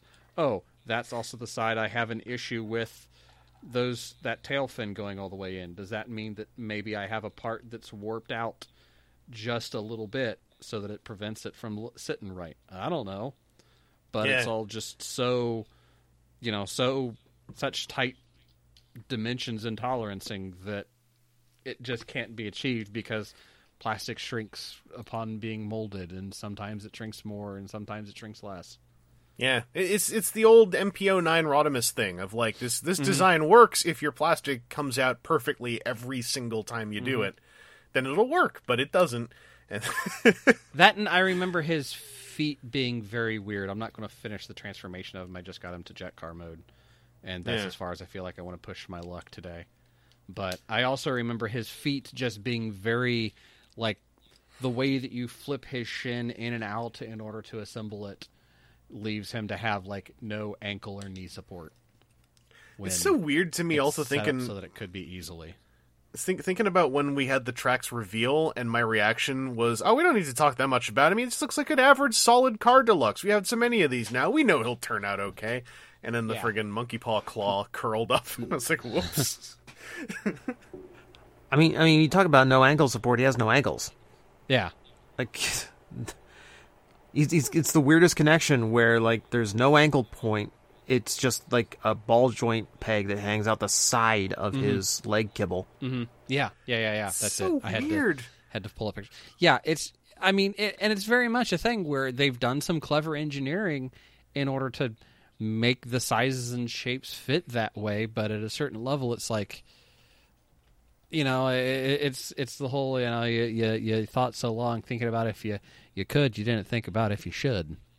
It's like at a certain point, maybe no one would have noticed if he had slightly chunkier legs, and they just worked slightly, like normal Transformer slightly legs. chunkier legs, slightly wider car, slightly like thicker profile on the car. Yeah, just make it better for being better. Not we wanted to keep a certain we wanted to keep it a certain width so it'll fit inside of Optimus Prime's trailer or whatever. You know what? Some other guidance point was. The next time, right, a toy comes out where it's got kind of a chunky looking car mode with slightly beefier legs, and people are like, "Oh, why couldn't they have just made it a little bit thinner?" Now you can take out tracks and go like, because they beat did them with once. Yeah. You go like, Yeah. we have evidence of an attempt. Yeah.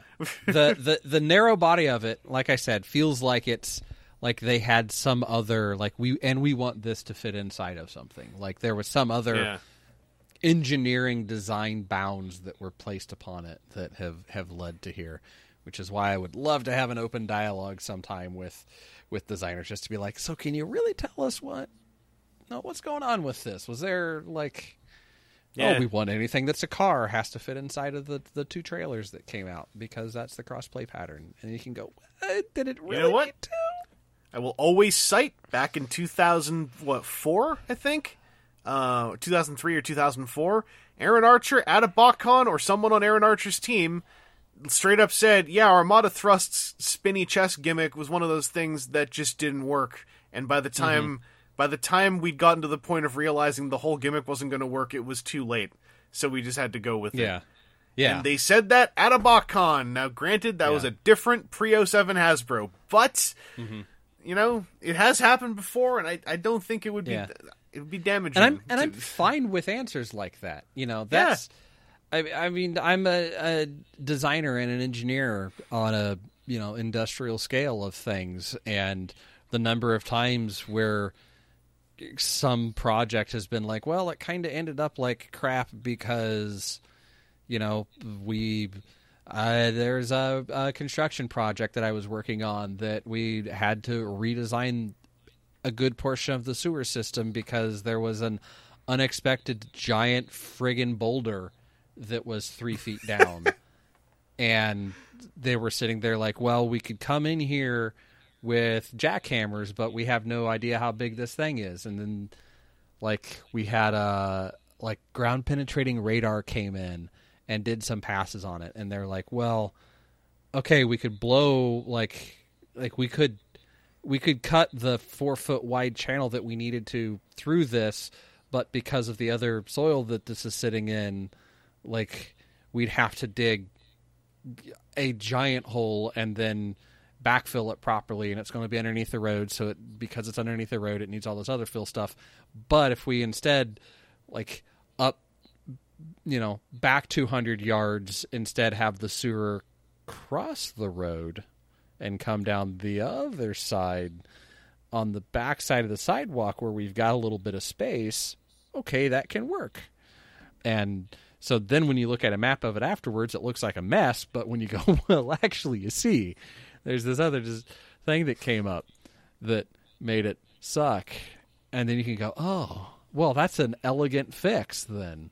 So it would be nice to have those conversations. I can see, as much as it makes me like want to chew my inside of my cheek raw saying it, I can see how, and it's not even our fandom, it's just the nature of franchise fandom right now when it comes to having a larger scale discourse about a behind the scenes quote unquote incident.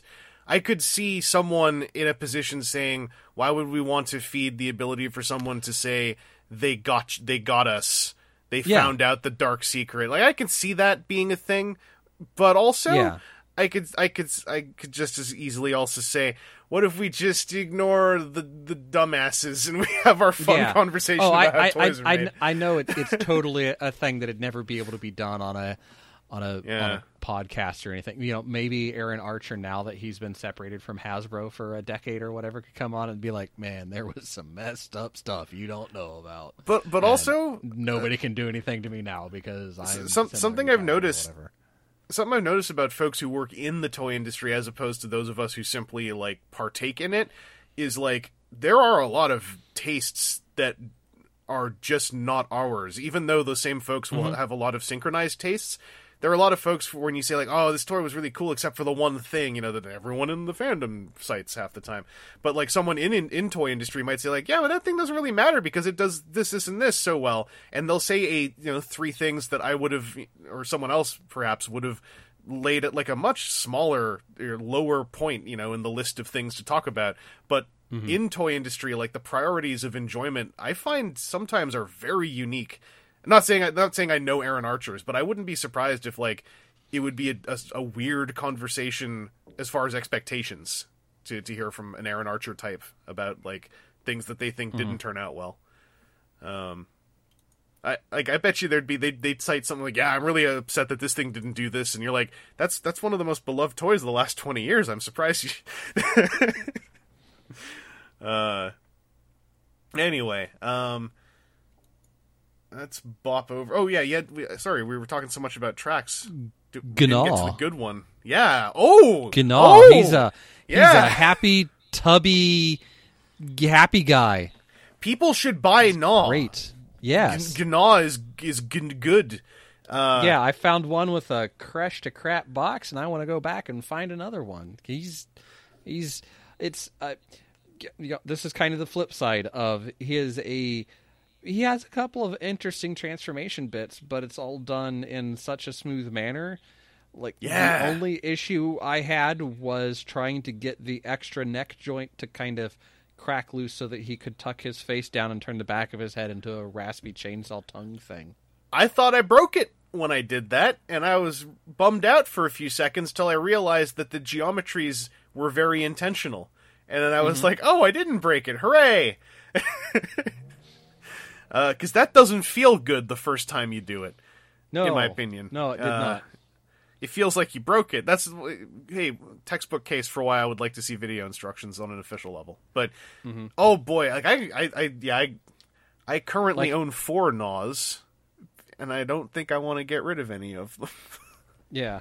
The only, like, things that I wish were better, and one of these very well could be just on mine, is the fin is not, like, it stays in there, but it's loose enough that if you jar it, it'll slide up to the very end, where I feel like the end of the peg has just a bit of mushroom, but it very easily comes out. There's no resistance to it. Mine's a bit hinky on my main. It's like if I turn them upside down and shake them, it's not going anywhere, but it feels like it might. On my main Gnaw, it's a bit hinky. And I kind of wish that his tail had another joint in it. Yeah, I wouldn't disagree with that. My main thing with him, and I still have to mess with mine a bit more because maybe one of them doesn't have this, but it seems like it was a bit common when I brought it up, is in Sharkticon mode, his robot mode arm joints are not... They're able to hold him up, but they also will give out pretty readily. Yeah, the mushroom pegs. It'd be nice if those mushroom pegs were a little bit more meatier. Like if those were maybe ratcheted. And it's so open that I'm gonna go in there with some thickeners because it's a textbook thickenable joint. So I can tweak it. But yeah, his little gnaw hands can reach up and like aim the gun like it's an over-the-shoulder cannon on robot mode. I put mine in a pose where in robot mode, his Sharkticon hands were like handing him the cannon that was mounted on his back. That's so friggin' cool. That toy is so good. TJ, you got some Gnog praise as well? I made a whole video of Gnog praise, and it's a lovely figure. I was so happy it was not just a recycled Legends class again. Oh, the transformation is so sublime compared to that one. Oh, yeah. Like the 180 rotation you make on that toy is just... Oh, yeah. Mm-hmm. Because that's one of those 180s that, like, you don't see it. You don't see it till you do it. You're like, why am I doing this? Why am I... Oh, that's why.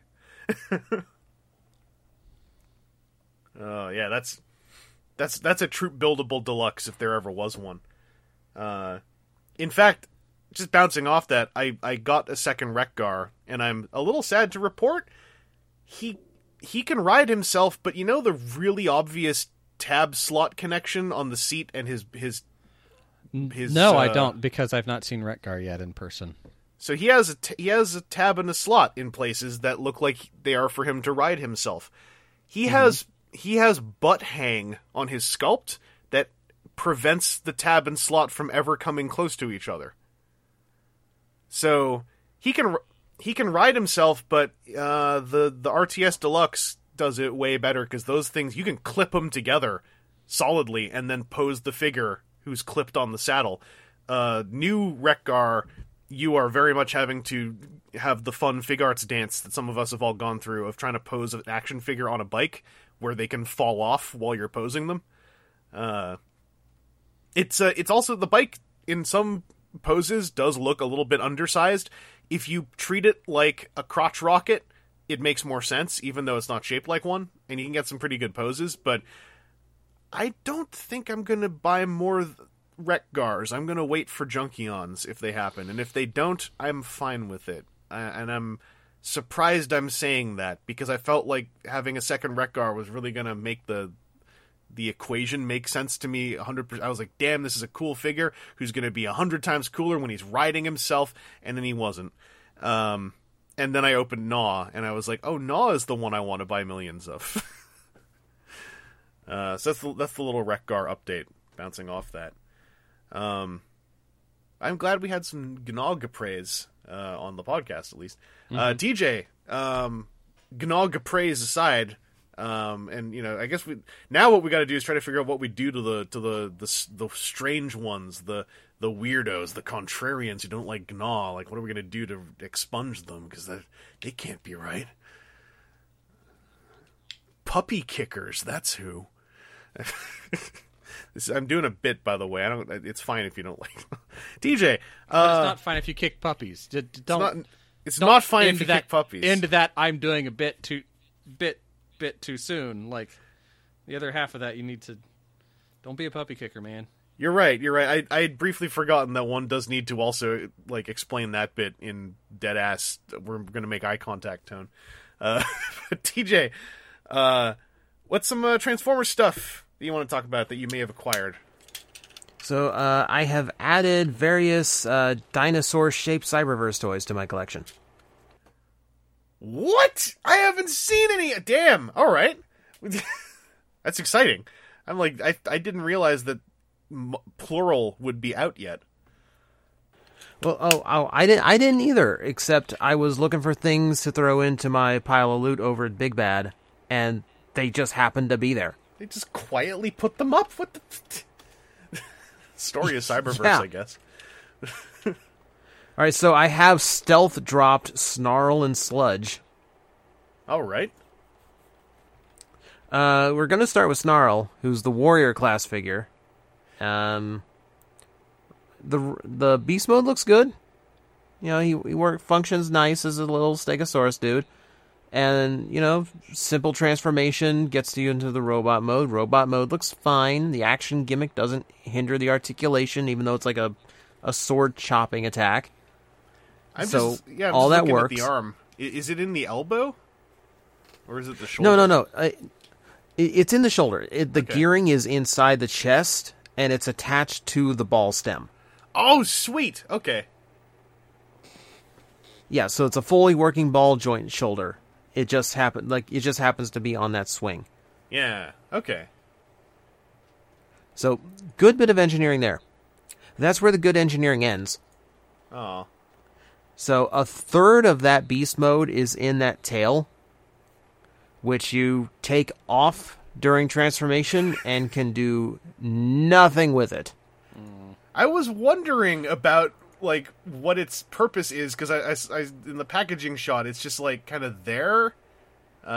So, you would think it's Snarl, so you'd think you like open it up and like put the wing thing on his back.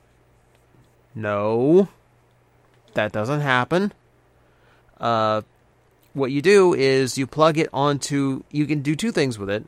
You can plug it onto his back, and in which case it pegs onto the lever that works the shoulder, but that is offset. So what you have is like an asymmetrical placement for this gigantic tail hanging off his back. All right.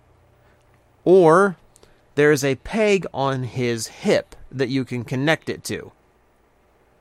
In which case it is incredibly intrusive to the left arm.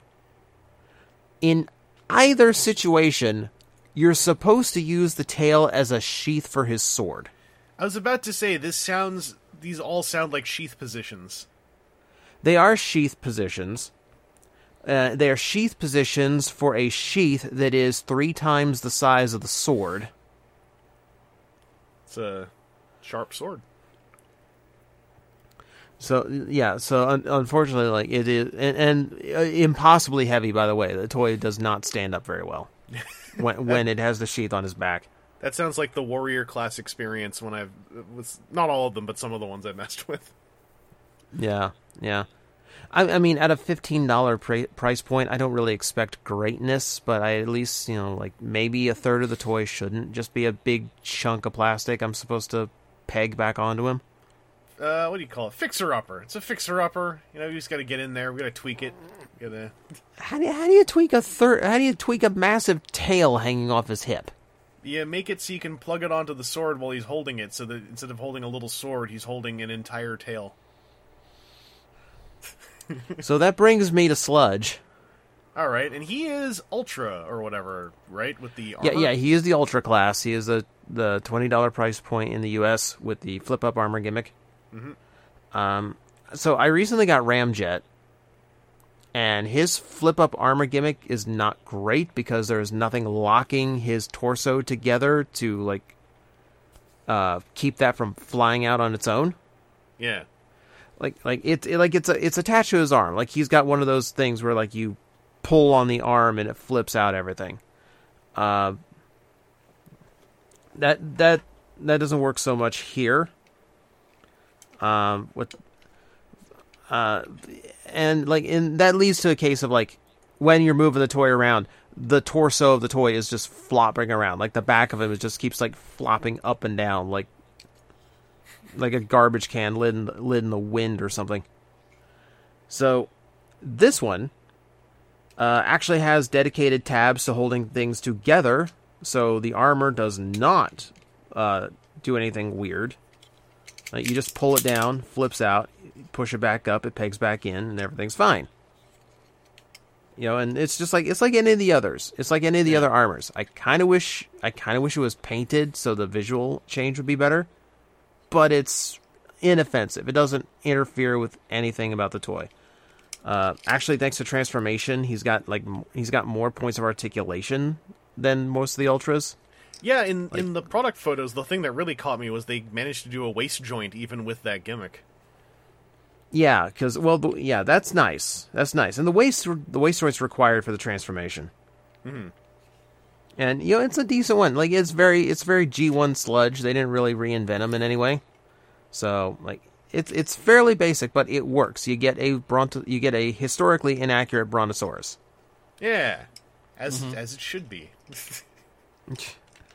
Like my only grievance with him is, and it's common amongst Cyberverse figures because of the price point, I really wish his joints were more solid. Yeah. Because he's got this big tail spear weapon, which actually looks kind of cool, but it is very few positions where that will actually hold up because of the poor tolerances in his shoulder. Yeah. As well as his wrist. Yeah.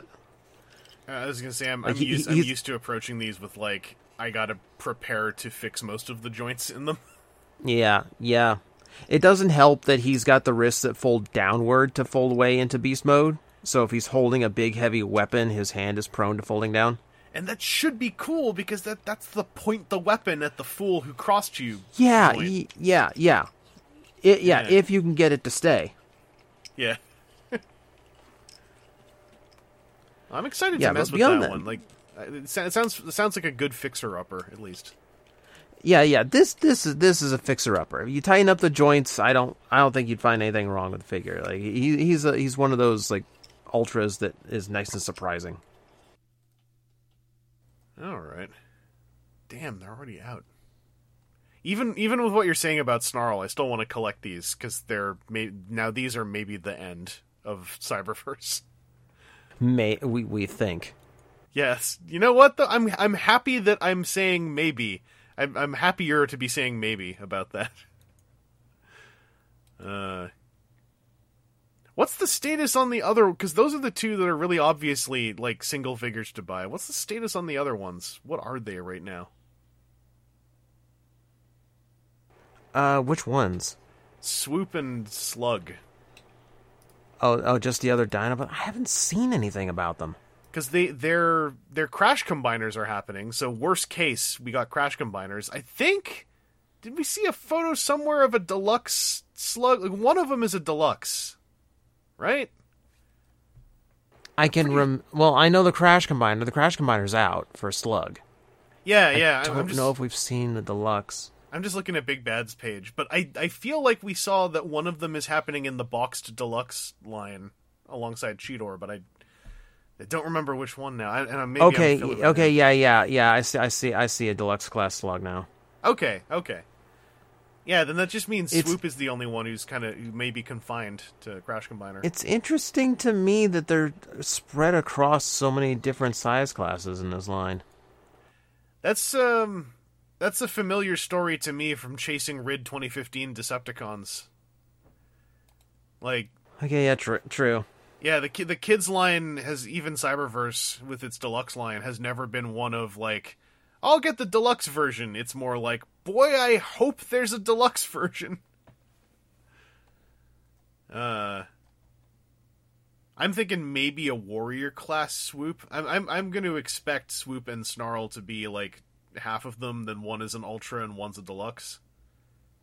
But that kind of feels what they would do. Yeah, we'll see. I'm certainly not expecting a combiner set, although if I could find it super cheap, I would not be opposed to getting that ultimate Volcanicus who looks kind of goofy. Who's got the quadruped weird dino beast mode. It could be fun. Maybe, but yeah, dang, they're out. It's happening. Any other Transformers stuff on your end you want to touch on? Not especially. I've got Kingdom Magnus in my lap right now because I got it for like 35 shipped thanks to a bunch of coupon codes. Oh, I'd buy him for 35 shipped. Yeah, I'm still messing with him because including Galaxy Upgrade, this is technically my 4th round with this mold, and I've sold off the other 3. Yeah. So I'm hoping like this being like a dead solid looking G1 Magnus in the full robot mode. Like this one will actually stick around a little bit longer. Don't worry, you'll soon have the opportunity to purchase just the cab robot in Optimus Prime colors. If you want to get the gravity-defying stand. Yeah, the Tenseg stands that I still need to look up on YouTube. When I went on Twitter and I was just like, because I myself had not heard of Tenseg, and it's been explained to me now, but I just went on Twitter and I was like, so are these just like translucent plastic floaty things or what? And Have then, you just not seen that tensegrity stuff that had been going on for like 9 months of the pandemic? Did you just miss those 9 months? I've been playing People board were doing games. it in everything. They were doing it in woodworking. They were doing it in Lego. They were doing it in, like, I saw a tensegrity fire pit, which seemed like the worst idea. That Here, sounds let's- like a bad here, idea. Let's do some physics nonsense with fire, because that'll go well when you end up like overheating the drop line, and all of a sudden the tension wires. all of a sudden somebody gets a hot lap of coals. No, I not only had entirely missed it, but as a result, I thought tensegrity was a made-up Takara Tomy word, and I was No. like, that's a silly word. But then, now a lot of people on Twitter cued me in on what it is. But then I'm like, boy, what a heavy, unpleasant thing to pack with a bunch of tensegrity stands. The core robot from Kingdom Magnus. I need to go look at. It sounds like I have plenty of videos to look up, and also 9 months in the past 2 years. What does that even mean? Yeah, that's true. That's just this year. That starts in January, right? So, boy, yeah, I wouldn't if I didn't cross paths with it. I'd never heard of it. It's neat that we're getting Transformers random ones, I guess. Aaron, with your extensive knowledge of the tensegrity sciences, do you think those Transformers things look neat? Sure. Like every time I see a tensegrity thing, I'm just like, that's extra work for no good reason. Yeah, so that's the other thing I was trying to figure out. So imagine me, who missed the tensegrity trend, who just sees those Transformers stands. I spent like 20 minutes going like, what's the point of these things? Yeah. What are they Yeah, doing? understand. If the wires and that hook broke off of the top one, what you would have is a perfectly functioning display stand. I don't get it. But the worst part is, now I kind of want one because I don't get it, and I feel like, hey, it'll be extra magic to me because I didn't watch the trend. Well, I'm just gonna throw in two other little things that I picked up recently, because I went to my first toy show since maybe February 2020, right before lockdown. We had a local toy show, which was put on by the TFCon folks. It was one of their one-day shows. I did want to talk about this briefly to report. In Ontario, it is a provincial mandate that vax checks happen in places of gathering and stuff like hotels. What this meant was my perfect scenario. The hotel did the vax checks on people coming to the show, not the convention volunteer staff. This is an important distinction to me. It made me feel a lot better. Not like I'm invincible. There were still folks who made me kind of go like, ugh. I still had Lysol spray with me. I was washing all the cash I got as though it were salad, because I was doing it in a Tupperware thing. It's quite funny, actually. Also, everyone but one person paid with cash, and the one person who didn't pay with cash was like, "You're the only guy I've seen who's offering to take not cash," and we both kind of had a moment of like, what's up with all these people? See, I would have said something like 5% discount if you pay with a card, because you know how you're going to get nerds. I'll say it, nerds to pay with a card. Say, hey, you're not going to be using your convention cash, and you'll get a discount. Well, the problem is I'm just a civilian using Square, so they're taking a small percentage already on those things. So instead, but then you can say, then that can just go straight into your bank. You don't need to worry about hitting up an ATM. You're not touching their dirty wallet money. What I did instead is I put up a sign saying, credit and debit tap accepted, minimum purchase $10. Because I was like, I don't want to pay 10 cents to Square for you pushed them away. You give a discount on it. Also, at one point, this did entertain a lot of people, so I felt okay about it. I had a little bin of Ziploc things, and early in the show, someone went and rifled through it and touched every single thing in the little Ziploc BotBots bin and didn't buy any of it and just walked away. And so after they went around a corner, I walked around to the front of my table with a Lysol can behind my back, and with it still behind my back, sprayed everything without looking in a very cartoonish display that made the guy at the table 6 feet to my left quite entertained. I Lysol sprayed that little bin a whole lot. Especially whenever anyone touched everything in it and then walked off without buying anything, I went with my Lysol and was like, psh, psh, psh, psh. Having a Lysol spray made me also feel better because I could just spray stuff if I felt kind of off about how it looked, and I also was like, if someone starts something, I could just spray them in the face. And just say, hey, I'm just cleaning your mask for you. That didn't happen. Generally, it was a good experience, and so that means if anyone is aiming for TFCon Toronto in December, I doubt our provincial ordinance will change, so what I can say is vax checks should still be done by the hotel and not the convention staff, which makes the convention staff one step less beleaguered. I can also say that the top fella, Colin, I saw him, because there were 2 dealer rooms to maintain extra space. I saw him very diligently looking in on anything that was even so much as slightly off. I number of times saw the stern-masked Colin lean in through the doorway look a few times at just stuff. So I felt like the convention was on my side, and I felt like the event was on my side as far as keeping everything safe. And we didn't have anyone act up. There were a few nose hangers, which, is the sad thing that will just happen when you have lots of people who are supposed to wear masks, but there weren't as many as I was afraid of. There was someone who somehow, I'm going to share this one because it's kind of funny, I guess, and they didn't come near my table, that I could recall. But across the room, Aaron, you'll love this one. I saw someone who somehow had their mask hooked over the top of their upper lip in a way where when they were talking to someone, I could see inside their mouth despite their mask being on. Because it was put on, so badly. Like braced against their lower jaw? Kinda, and then, clinging for dear life to their upper lip. The mask knows what it's supposed to be doing, the idiot wearing it, didn't it?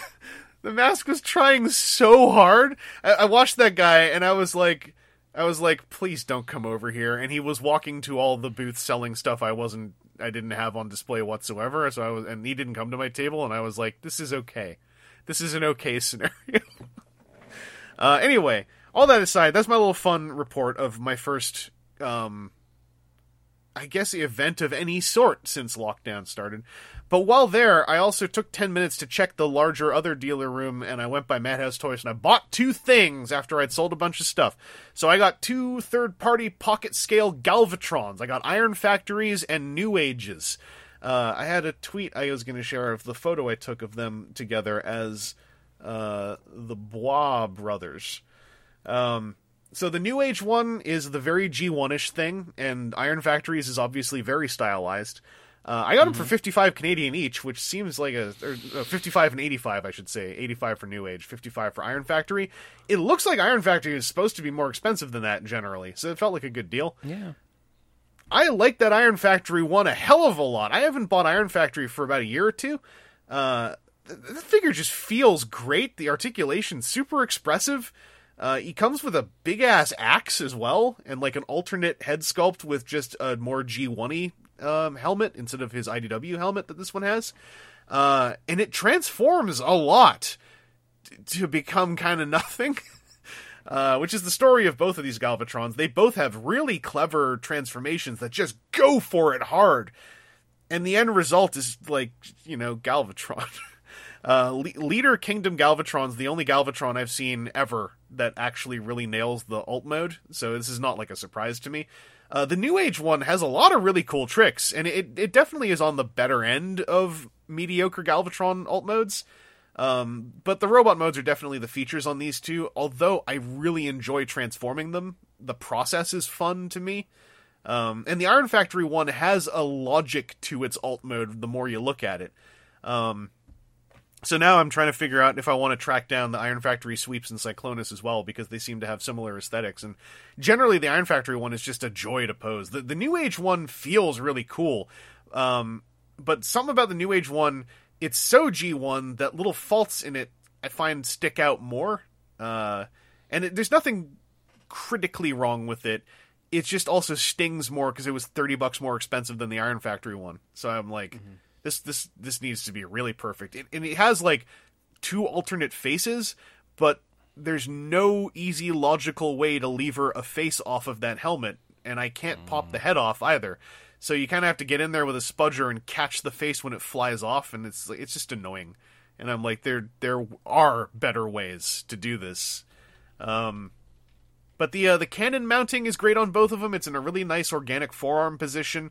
The Iron Factory one, in fact, comes with an alternate shoulder pad, so you can peg the cannon to the shoulder if you want to do the one time Galvatron had it attached to his shoulder and held it like a gun instead of having it on his arm. They're cool figures. I really like them. And I kind of want to track down the Iron Factory sweeps come with parts to make 4 different sweeps, but you only get 1 body. And so now I'm like, oh, I should just buy 4 Iron Factory sweeps. And that's a really terrible place to put your brain when you're trying to be thrifty. So I'm still not sure if I'm gonna. But yeah, I'm digging them. And I think that's a good place for us to call this one. So Aaron and TJ, thank you for joining me again. And big thanks to the army of bees that's going to be, hopefully, not going insane. Trying to just do a nice, sedate, and educational editing session on this podcast recording. Fuck Audacity. Aaron did drop a minor cuss somewhere back there. He did. I hope this isn't how you found out. It's not.